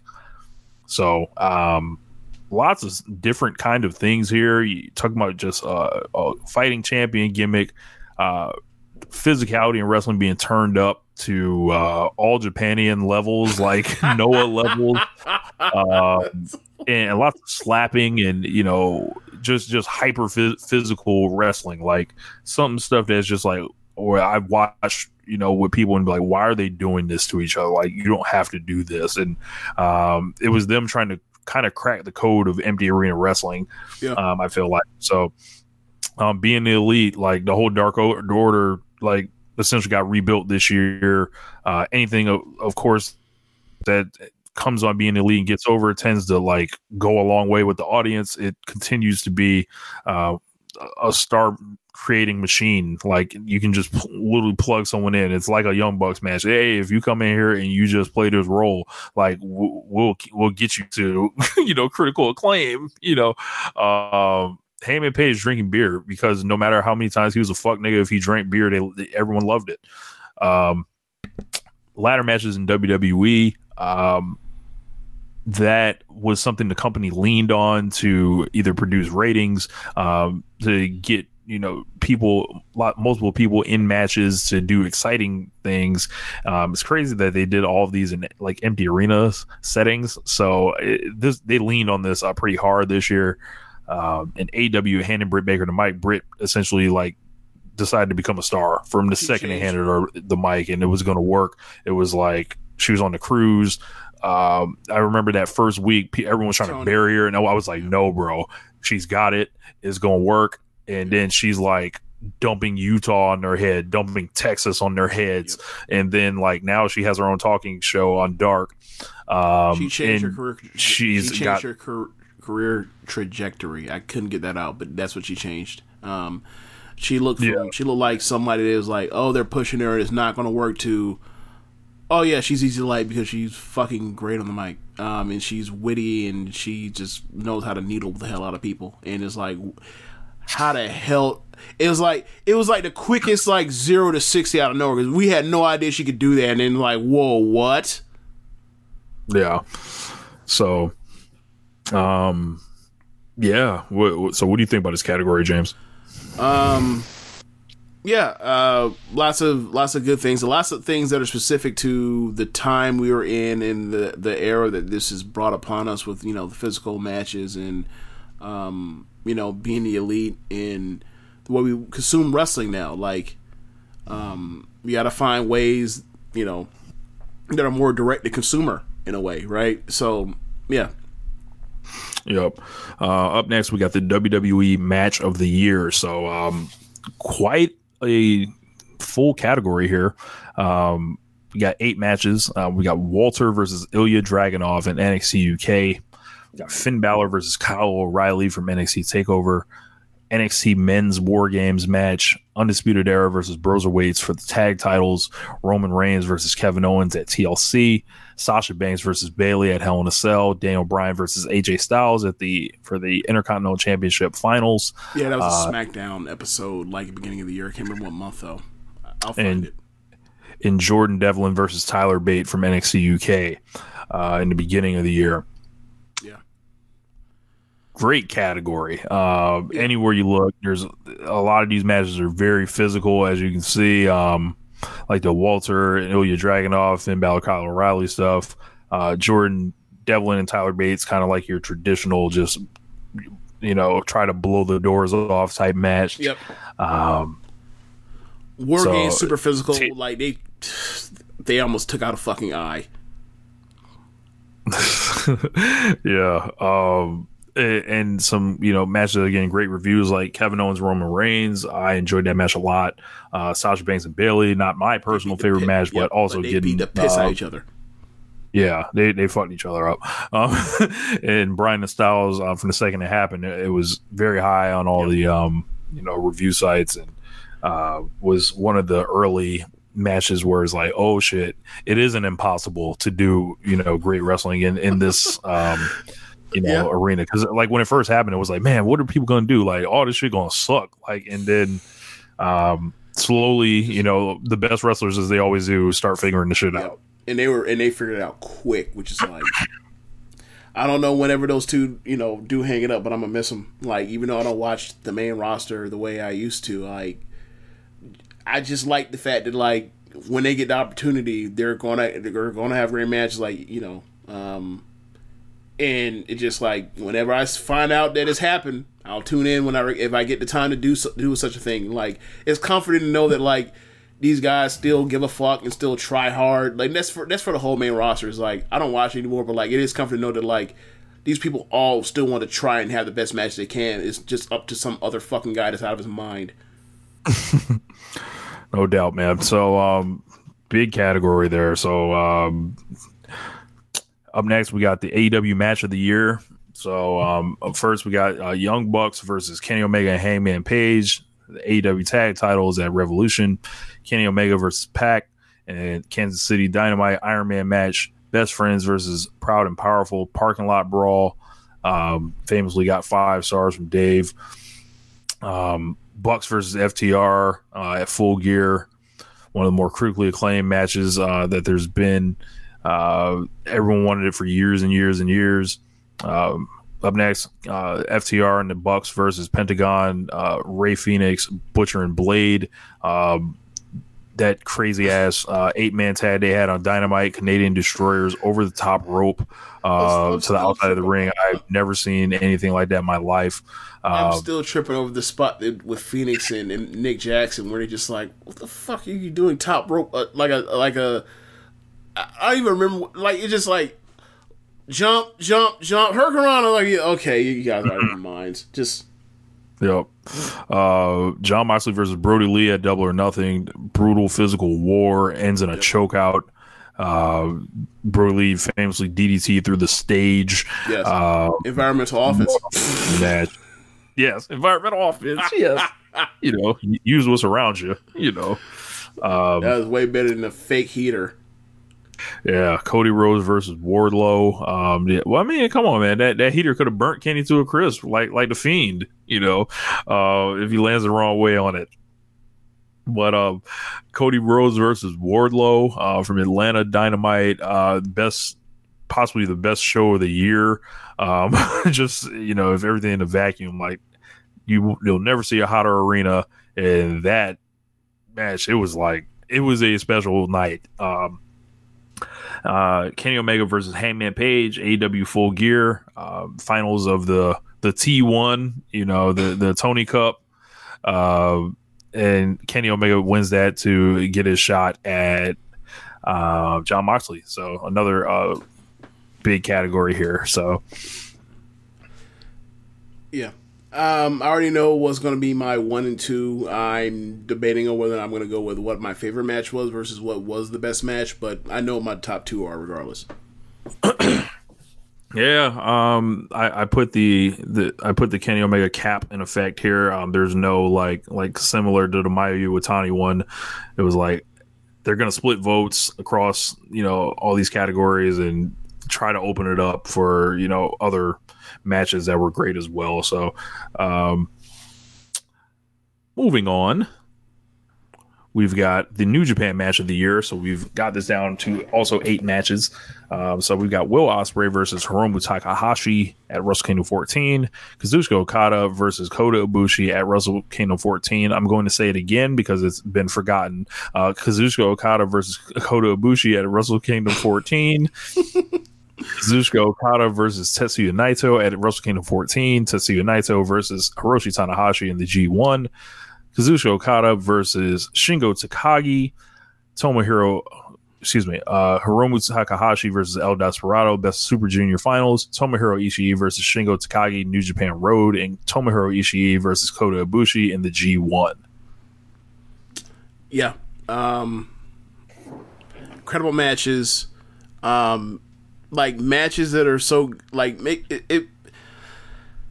It's weird that we're not weird, but like it's right, but like we're down on New Japan this year because of the storytelling and the roster positioning for some of their future stars, for them trying to make new stars, because we feel like that it's people you're picking or one person in particular you're picking. We just think that dog will never hunt, but you still look through like their, the matches, and you see the G1, and you look at some of the best stuff from New Japan Cup, and you're just like, this is still the best work rate promotion in the world, and it's still not particularly close, but and this is where they shine.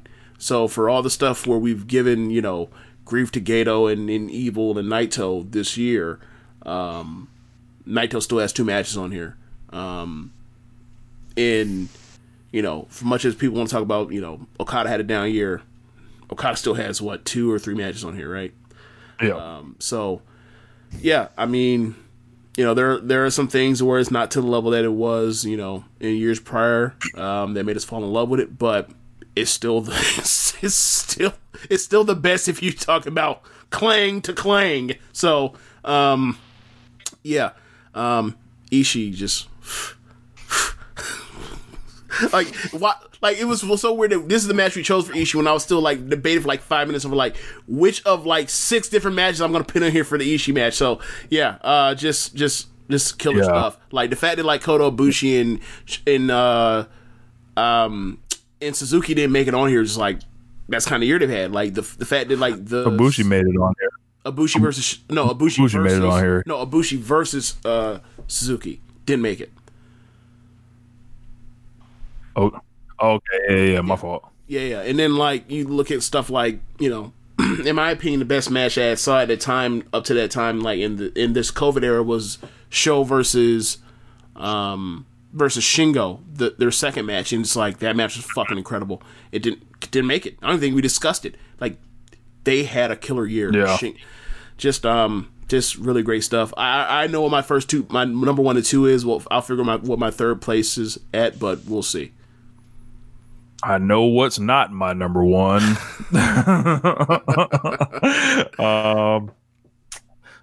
The starter match of the year category. So this is the Mayu Iwatani Invitational. So we had to cut her off at 4 on this one.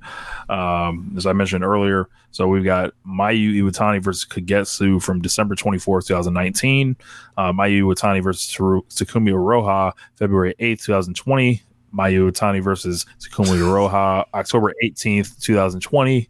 Mayu Iwatani and Kagetsu versus Momo Watanabe and Jungle Kiona, January 26th, 2020. Queen's Quest versus Donna Del Mondo, July 24th, 2020. Julia versus Tam Nakano, October 3rd, 2020.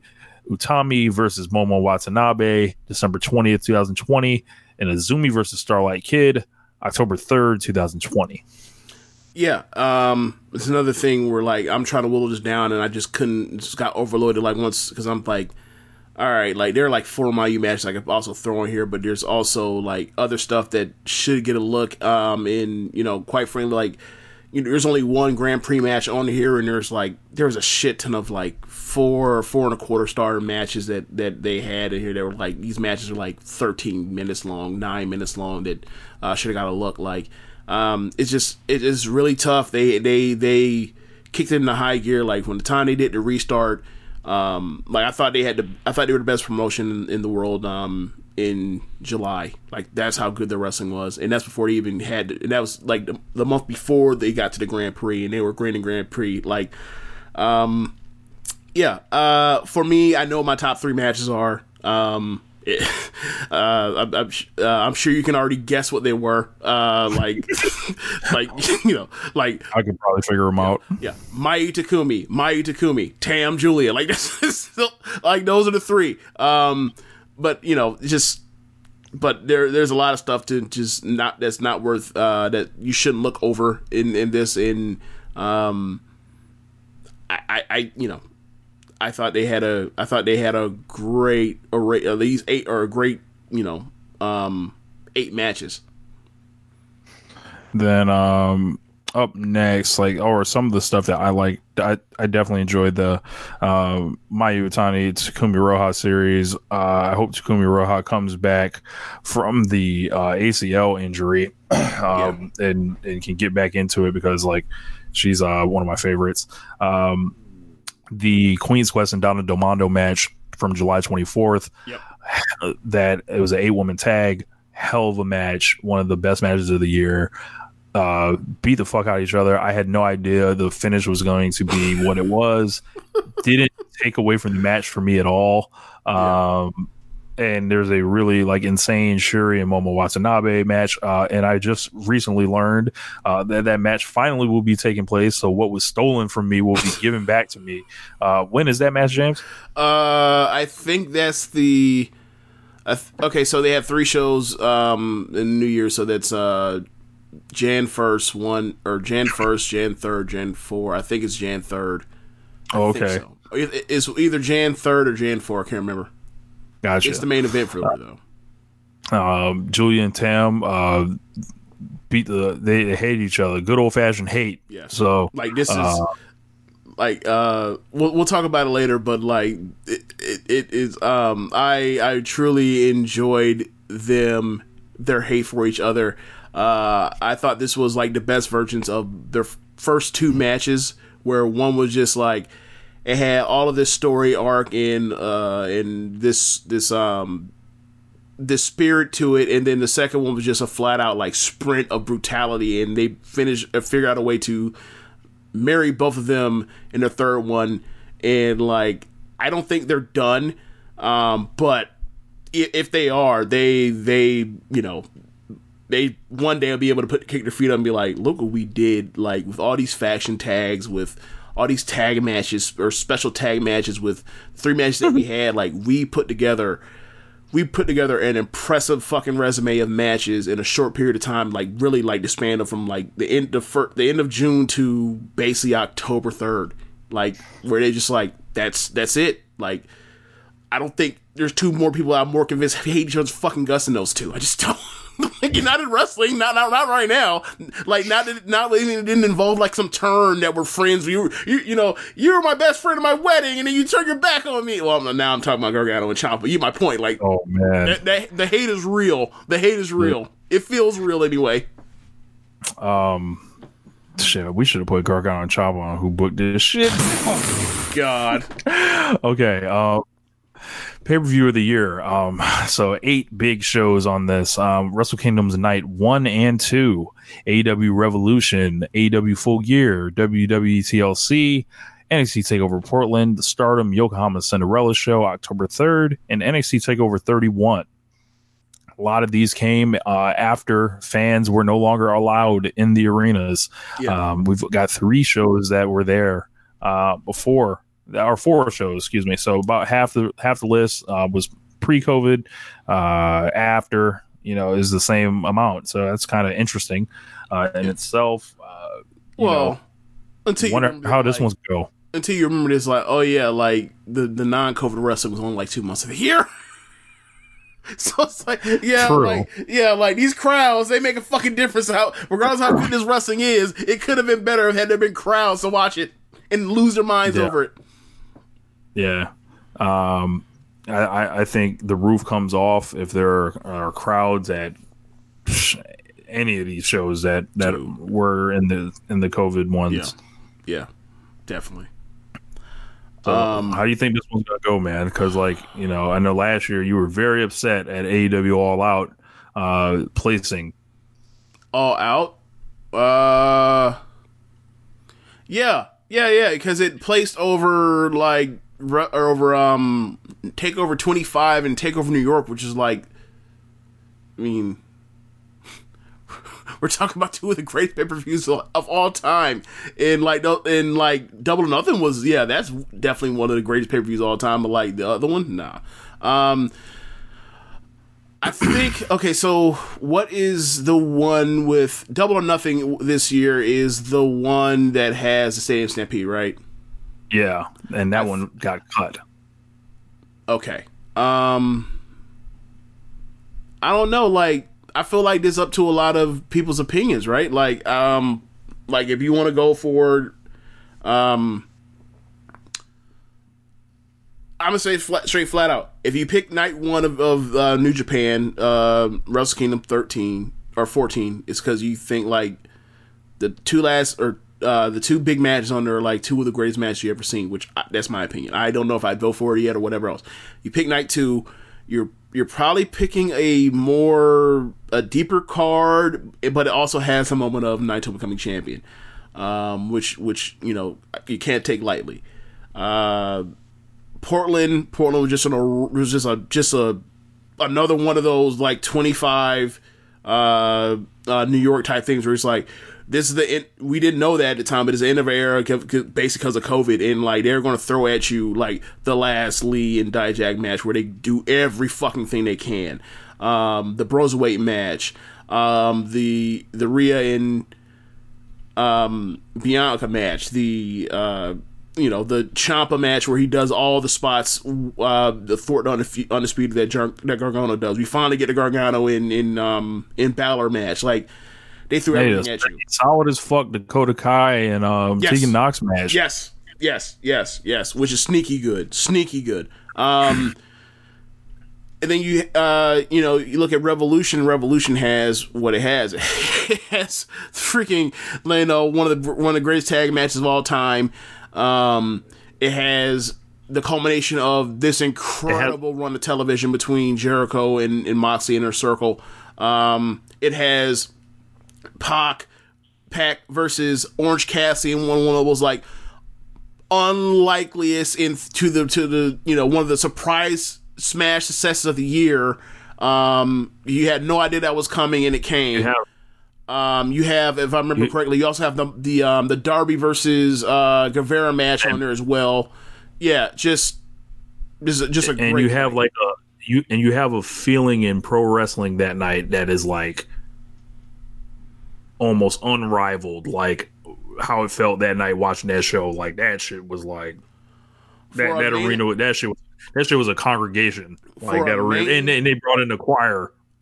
Yeah, for a main event, for this new promotion that features two WWE guys, it felt like by the end of the night when Moxley's on that belt, you're like, this is his own thing. It has a separate lineage, has its own history. We will look back on this years from now and say like this was a part of something new, different, exciting, whatever whatever you want to describe it as. But this isn't just, TNA bringing in some fucking guys that used to work WWE and treat them like, and at the detriment to the other guys they could establish on and to make their own footpath. Like they are a part of this as opposed to just people trying to, make a buck because they don't want to fuck with Vince right now.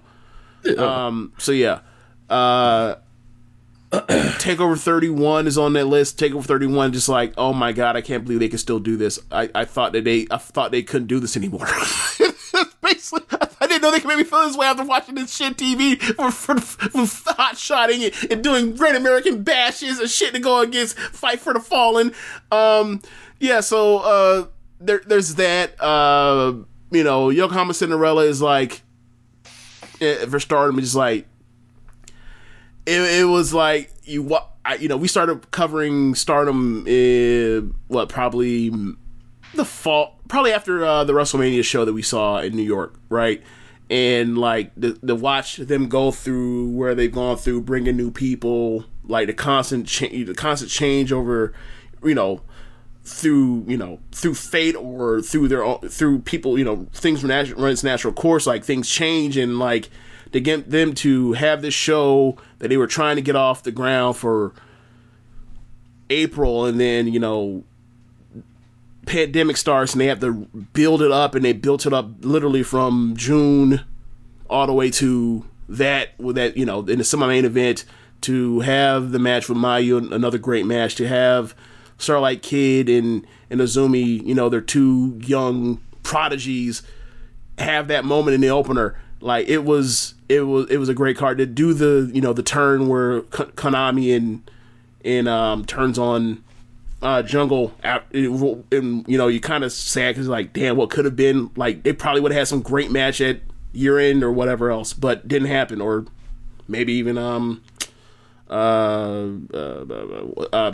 Osaka, but whatever, it didn't happen. But it was a great show, great wrestling. There was not one bad match on that card. Every single match was good at the very least. It seemed like people loved it, and it had the killer matches at the top at the end to take you home. Just like, yeah, this was one of the best shows of the year, bar none.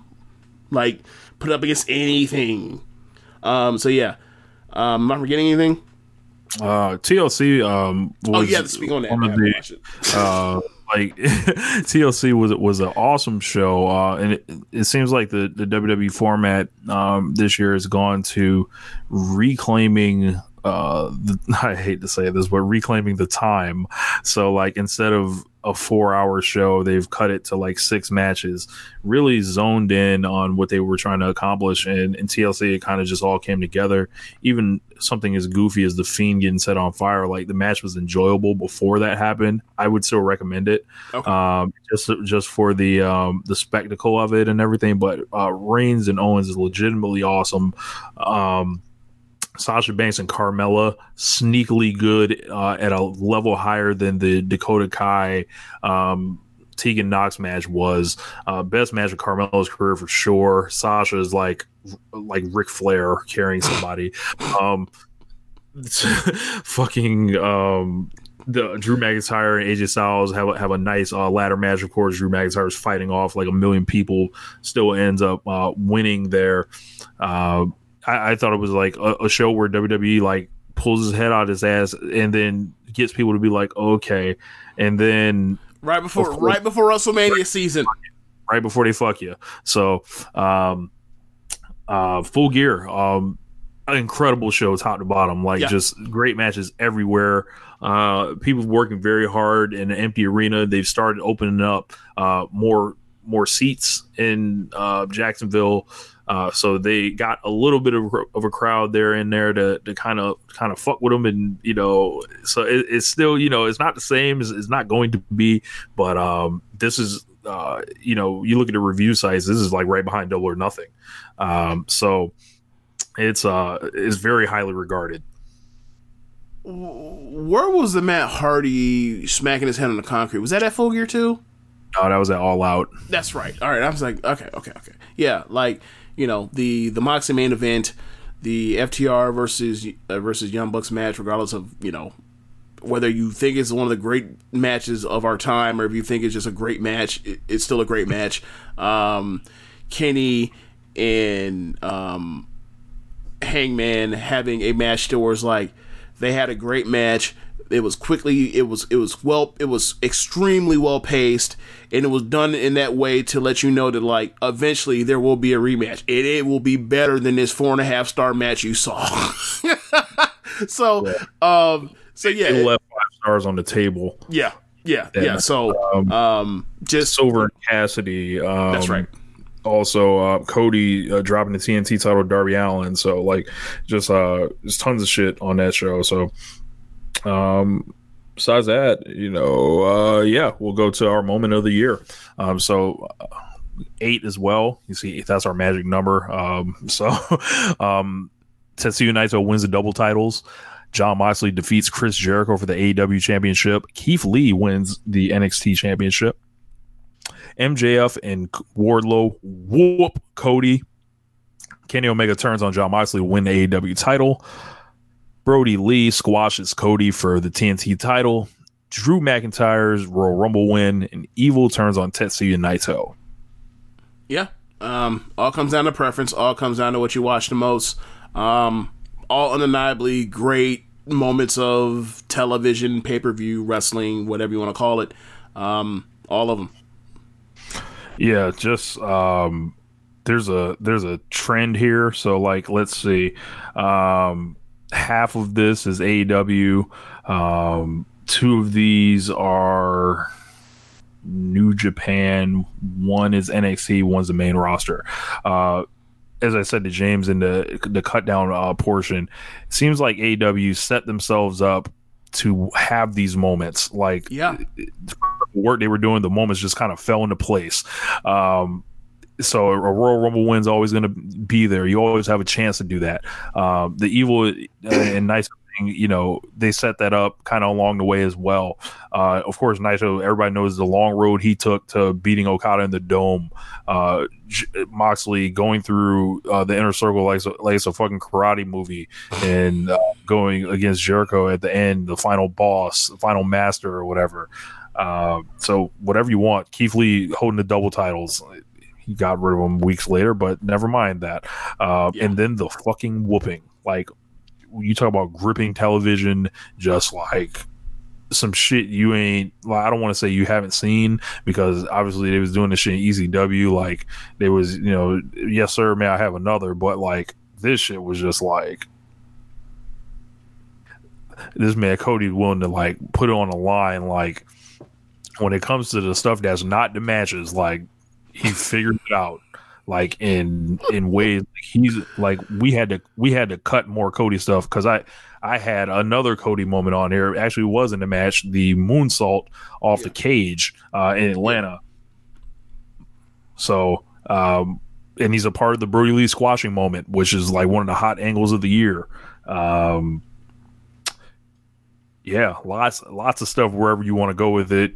Of course, Kenny with the turn on Jon Moxley to win the AEW title on television. Third, Don Callis out of nowhere. We don't know what the fuck's going on. Yeah, so it's everywhere. I only wish fans were there to enjoy a lot of this stuff. Yeah. And react to it. It's just the I pick anything. Like, there are no wrong answers for this one. I feel like any of these are strong, or some of the were like just great works of a thing. Like, I think the thing lost in the Evil thing was like, Evil had been cheating and cheating and cheating all throughout the tournament, and like, it was just so well done. Like, you didn't know if he was going to. You had no reason to believe he was turning heel, and then all of a sudden, like, the fist turns to the too sweet, and then he like lays him out. It's like, yo, this is well done. Like, I'm not necessarily saying it's like, Shibata coming out and whooping all the Bullet Club's ass till Kenta hits him, which I rewatched. It was like, yo, they protected him while making it seem like he was gonna do something. Like, they never came even close to his head. But it's like. But I could see why, like, if this was in front of, a real, a non-clap crowd, how fucking the heat would have been amazing for it. It would have been. But, this damn year, man. Yeah. Then our creative success of the year. So that's going to be kind of a more long-term success. First we got Jon Moxley's world title reign, Cody Rhodes' TNT championship reign, the Stadium Stampede match. So the cinematic wrestling finds a home here, along with the Boneyard match. I know some of you are probably wondering where the fuck were they at in the best match of the year. Sorry, we weren't going to let matches that took hours to do mix in with the other matches. So like, if we were going to talk about successes in that terms, and like, we kind of did, like, it didn't make it, but shout out to the greatest match ever with Edge and Orton, because that was that actually, that was a cinematic match, but it looked a whole lot like a match till they had the fucking cameraman in the ring when spots are happening. There were like, the good cinematic matches make you almost like accept most of the shitty ones we saw, because the hit ratio is very low. It's like baseball. Like baseball batting averages. Just missing the cut, one final beat. How about the Hardy compound? Oh my god! Oh, how about the swamp match with Strowman and Wyatt? Yo, the swamp match, horrible. Yeah. What about Money in the Bank? Horrible. Light it on fire like Bray Wyatt. What about the Velveteen and Adam Cole match during WrestleMania time? Throw it in the river. Yeah. See. So number 5. It takes a lot of doo-doo to appreciate the diamonds. Yeah. So Stadium Stampede, Boneyard match, number 4. Number 5, Drew McIntyre's main event elevation. Number 6, the Tribal Chief, Roman Reigns. Yes. Number 7, Shingo Takagi's Never division. And number 8, Donna Del Mondo. Then their introduction into Stardom as a faction. Yes. So, like, all this stuff got over big time. Yep. Can't really like there's nowhere to chip at and be like, yeah, that's kind of So it comes down to what you watch, what you enjoyed, and when you put it down on paper, I was very open about my love for Cody's TNT title reign, and it was getting people jobs and shit. Moxley, traditional classic world champion, monster killer, all those promos while he's a champion, doing great business numbers wise on the ratings. Those are the two most critically acclaimed cinematic matches. Drew McIntyre, them flipping the switch on him, and people just loving him in a way that they don't love baby faces. Remember, in WWE. Right. Remember the end of 2018 when he did that job to Finn Balor, and he was mixed up with Ziggler after they did the the Shield, the eighth Shield reunion versus McIntyre, Strowman, and Ziggler as Dogs of War. And we're like, why the fuck is he losing? What the fuck is going on? And it's like a year, 2 years removed from now, we're like, thank God they didn't ruin this man. Thank God. Because the second they flipped the switch on him, they pushed him the way that Vince would have pushed virtually anybody before like the last 6 years. And what do you know? Even with no crowds, we all recognize how that would have fucking worked. It's just so weird. Like Vince McMahon, he's not Vince anymore, but even Vince at the top still knows how to. He can still do the right things with the top babyface as long as there's not somebody else that's in the way. It's almost as if he killed so many fucking people that no one cares anymore that he can just do what he wants with a top babyface that's fresh. And also, that man, COVID-19 helping him because he doesn't have to worry about a crowd rejecting anything. That is true. Well, they rejecting this line of shit. I don't care if no one's there or not. That shit's getting rejected. The tribal chief Roman Reigns. Yes, we called for years. We said it would be awesome. And what do you know? Your boy's always ahead. And I don't think this was no great mystery or anything. It's just right. WWE wanted to fight everybody on it for years and years and years. And now it'll seem like it's their idea. No, bro. This is the way it should have been. Y'all could have had him over. And it looks like, hopefully it goes where I want it to go. Because then you talk about fixing Roman Reigns forever. So keep doing the right thing with that. So, lots of stuff there. And our last award, you got anything else on that, James? Yeah. Donna Del Mondo. Donna Del Mondo worked so well as a faction that Julia comes in with the controversy of leaving Ice Ribbon when she's supposed to be tagging with someone that was due to retire. That person had to hold off on her retirement run to figure this shit out. Left literally on a less than 24 hours notice that she was leaving from one promotion to go to another one. Had to straighten out all this contract shit when there was a contract, whether we don't know if there was a buyout or they just ripped it up and let her just move on because she wanted the fuck out of there. People, Western fans fucking hate her. I've only seen one of her matches. I think it's a good ass match. It's well paced. I see that she is just willing to take a beating, absolute beating, get a match over. And it starts out and it does not seem to be working, and she's in there with Hannah, and Hannah is not cutting her any quarter. She's not doing her any favors. She is making her look like just uncomfortable. You can see it on Julia's face that she's just having confidence issues. And then they're like, all right, hey, Taka Michinoku, you got this little rinky-dink promotion. You got this one girl with some promise that I had wrestle Utami. Let me holler at you. Let's discuss a buyout. Bring her. Holla. Yeah. Let me holler at you. Bring in one of the most respected vets in Joshi. 31 years old. Wrestle so long that she's she ties back to Asuka. or our Asuka, right? Bring her in. She just comes in, dusts her off as, from her doing a million different promotions, whether it was Oz Academy or Seedling or Sendai Girls, Ice Ribbon. Bring her in, and she just anchors it. And all they do is bring them in the semi-main event or the main event, and they beat everybody's ass for months. In months, and in good ass matches over and over and over and over and over and over and over and over, and I'm gonna say over like 5 more times to the point that you get it through your fucking head that woman is good. You will shut the fuck up. And by the time it's time to belt her, she's had all these good matches under her belt within this faction. They add onto the faction other talented people like Himeka and Natsupoi.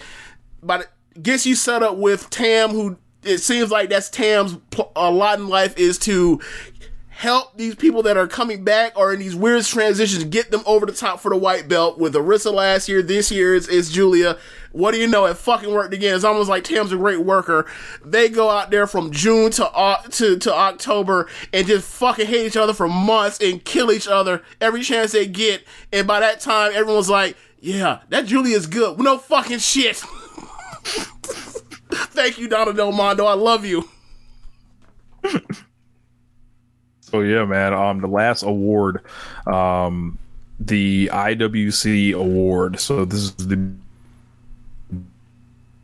internet controversy. Wait, say that again. You broke up a little bit. Eventually, I feel like I'm gonna have. So this is the IWC award. This is the biggest internet controversy. So I feel like the name of this is like really like it has some age on it. So if I can think of like another name, eventually I probably will. But yeah, let's get to it. The last 8 things in 2020. WWE fires people in a pandemic. Evil becomes the IWGP double champion. Speaking out. Kenny Omega goes in the Wrestling Observer Hall of Fame. Tessa Blanchard exposed by women's wrestling community as a bigot. The Fiend loses the Universal title to Goldberg. Roman Reigns leaves WWE for 5 months. And how promotions handled COVID-19. Yeah, there was a lot of response to a lot of this stuff in a lot of different ways. People bugging the fuck out, losing their minds, bending over backwards the wrong way. Some stuff just crazy and sad, like speaking out. Yeah. And WWE firing people in the pandemic, of course, that whipped people into a frenzy. Evil. There were people defending this. There were people that were ripping this to shreds. Kenny Omega going to Observer Hall of Fame.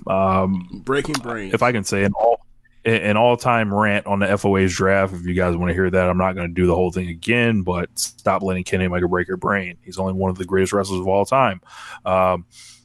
Tessa Blanchard, that whole thing, that was just a full day of just constant entertainment, screenshotting into the group chats, listening to shit audio, literally. And then just one woman just ruining her own career off a tweet. Off a tweet. All she had to do was sit there and eat her fucking meal. She ain't had to do shit. She was. We always talk about. Like these, like the heist robbery movies where, you know, or the veteran heist movies where it's like, okay, Al Pacino, he's an old mob boss, or he's an old thief and he's going off a heist, and this is his one last job before he gets out for good, and he just like, he gonna get caught, he gonna get shot, he gonna get stabbed, he gonna bleed out, he ain't no way he gonna make it, ain't no way he gonna make it to the end. She almost got out. She almost made it. And she made then Benny Blanco from the Bronx just shot her ass. Yes, Carlito's Way. She made one false move, and what happened? She got stuck like a fucking pig, and and there she is. Her shit was up in smoke like the Dr. Dre tour, bitch. She almost.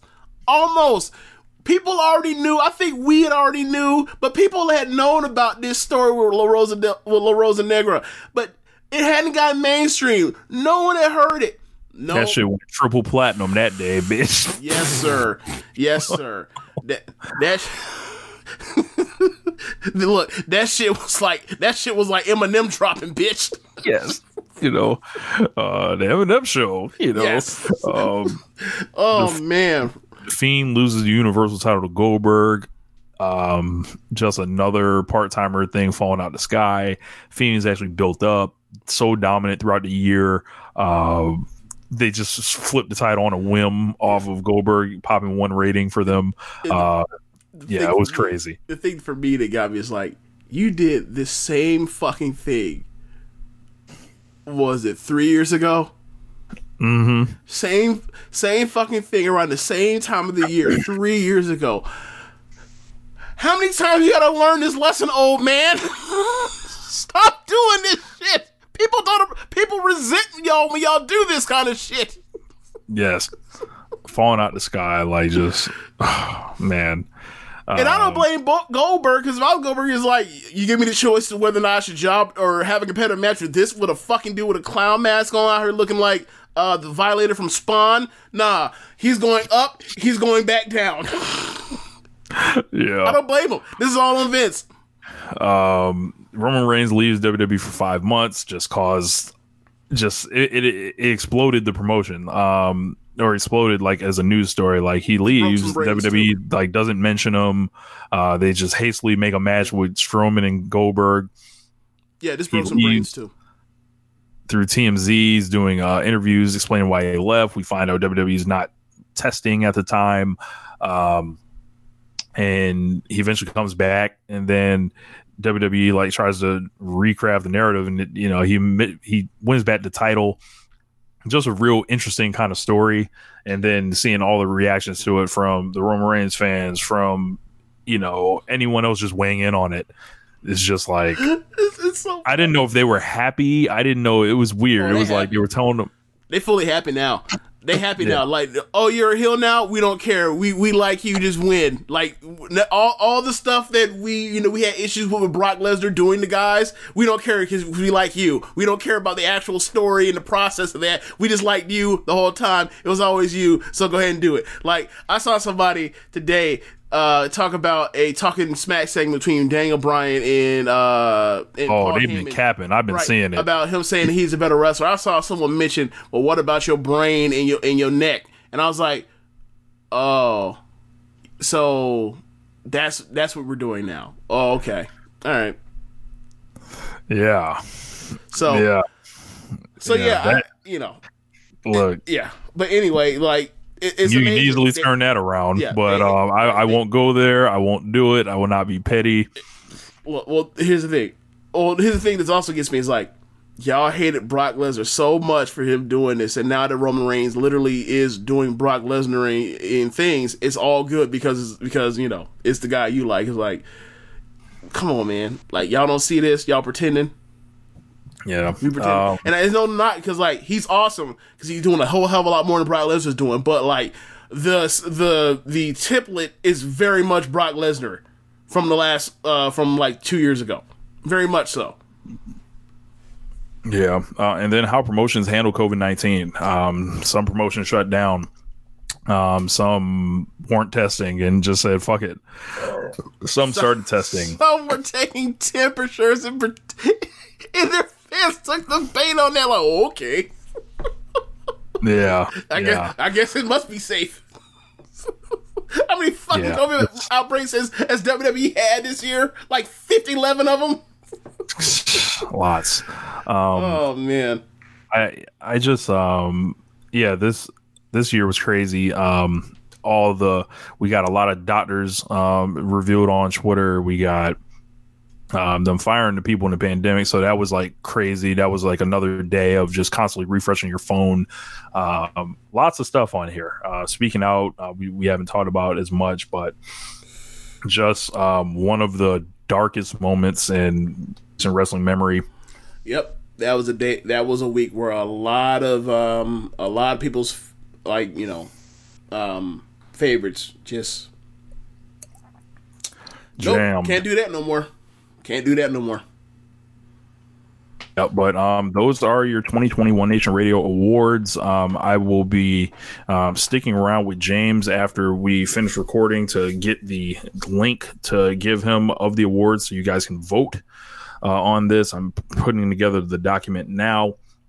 You know how it works. 3 points for your first place vote. Second gets 2 points, 1 for third. And then when there's a week free, I want to say we did the awards in the first week of February last year. Kind of works a little bit better for us, so we can get times for Wrestle Kingdom reviews. We've got year-end stuff still. And by the time like February rolls around, there should be like a week where nothing happens. It'll be the perfect week. Gives me about a month to tabulate votes. And just enjoy the voting. We enjoyed putting this together. For as crazy as this year was, I think this is a really strong ballot overall. Like these choices that you guys will be making, and we'll see what it is, because maybe it doesn't line up with what me and James think on some of this stuff. And one thing I will say is, like, for those that only watch AEW at this point, or those that don't really fuck with AEW. I'm sorry, for those that like don't fuck with either side of the Wednesday Night War, whether it's main roster or NXT or whatever. Like, if you see like these nominees, I would really, if you care about my opinion, I really hope that you would look out and seek out some of this stuff if it's available to you, because we ain't just put this shit out here just because it's like we put this shit out because like we thought it was some of the best of wrestling this year, and also some of the worst wrestling. Like the shit that was like the bad categories, I would suggest you don't go there. Stay away. Stay away from that darkness. Don't fuck with it. Yeah, but like the stuff like we're talking about match of the year, wrestlers of the year, fuse of the year, like there's reading for all that kind of stuff to go through it or whatever else. It was, from what we got, the best of what we got was still very damn good. Yeah, man. So I guess that'll wrap it up for another year of One Nation Radio, our last show of the year. Thank you guys all for listening to us another year. This has been a crazy year when you think about everything. Appreciate everybody that's already reached out to us. Shout out to Greg, said how much they enjoyed the shows. Shout out to JML. Shout out to Brooklyn Ike. All the normal listeners and folks that are finding the show every day. We hope you guys appreciate our perspective and the laughs we bring. Shout out to Bruce. Everyone in So Suplex. Chad. Shout out to Militia, who came on. So Tanya. So that was excellent earlier this year. Shout out to Tom Batista, who came on. Shout out to Jeremy that came on. Floyd. A lot of people it jumped on with us to shoot the shit about this wrestling. And we've been doing One Nation Radio since 2012. It's crazy that we have this rich history of our own now, which is fucking nuts. I need to eventually go through all the award shows to get a history of the One Nation Radio Awards to see how that what would play out. So it's changed so much. Yeah, like these last 2 years editions are so much different from let's say 4 years ago. Yeah, very interesting. Yeah, can you imagine? Can you imagine what our awards would look like if we didn't start watching New Japan? I don't know. I don't know. Do you think we were still doing the show if we're just watching? If it was just WWE? Because I don't think so. Yeah, same here. No. Yeah. This show might still exist, but it wouldn't be wrestling. It'd be back to kind of what the show was at the beginning. Just shoot the shit over all the stuff we cared about from the week with sports, music, whatever else. Like a Joe Budden podcast, but I'm not Maul, so you figure that out. But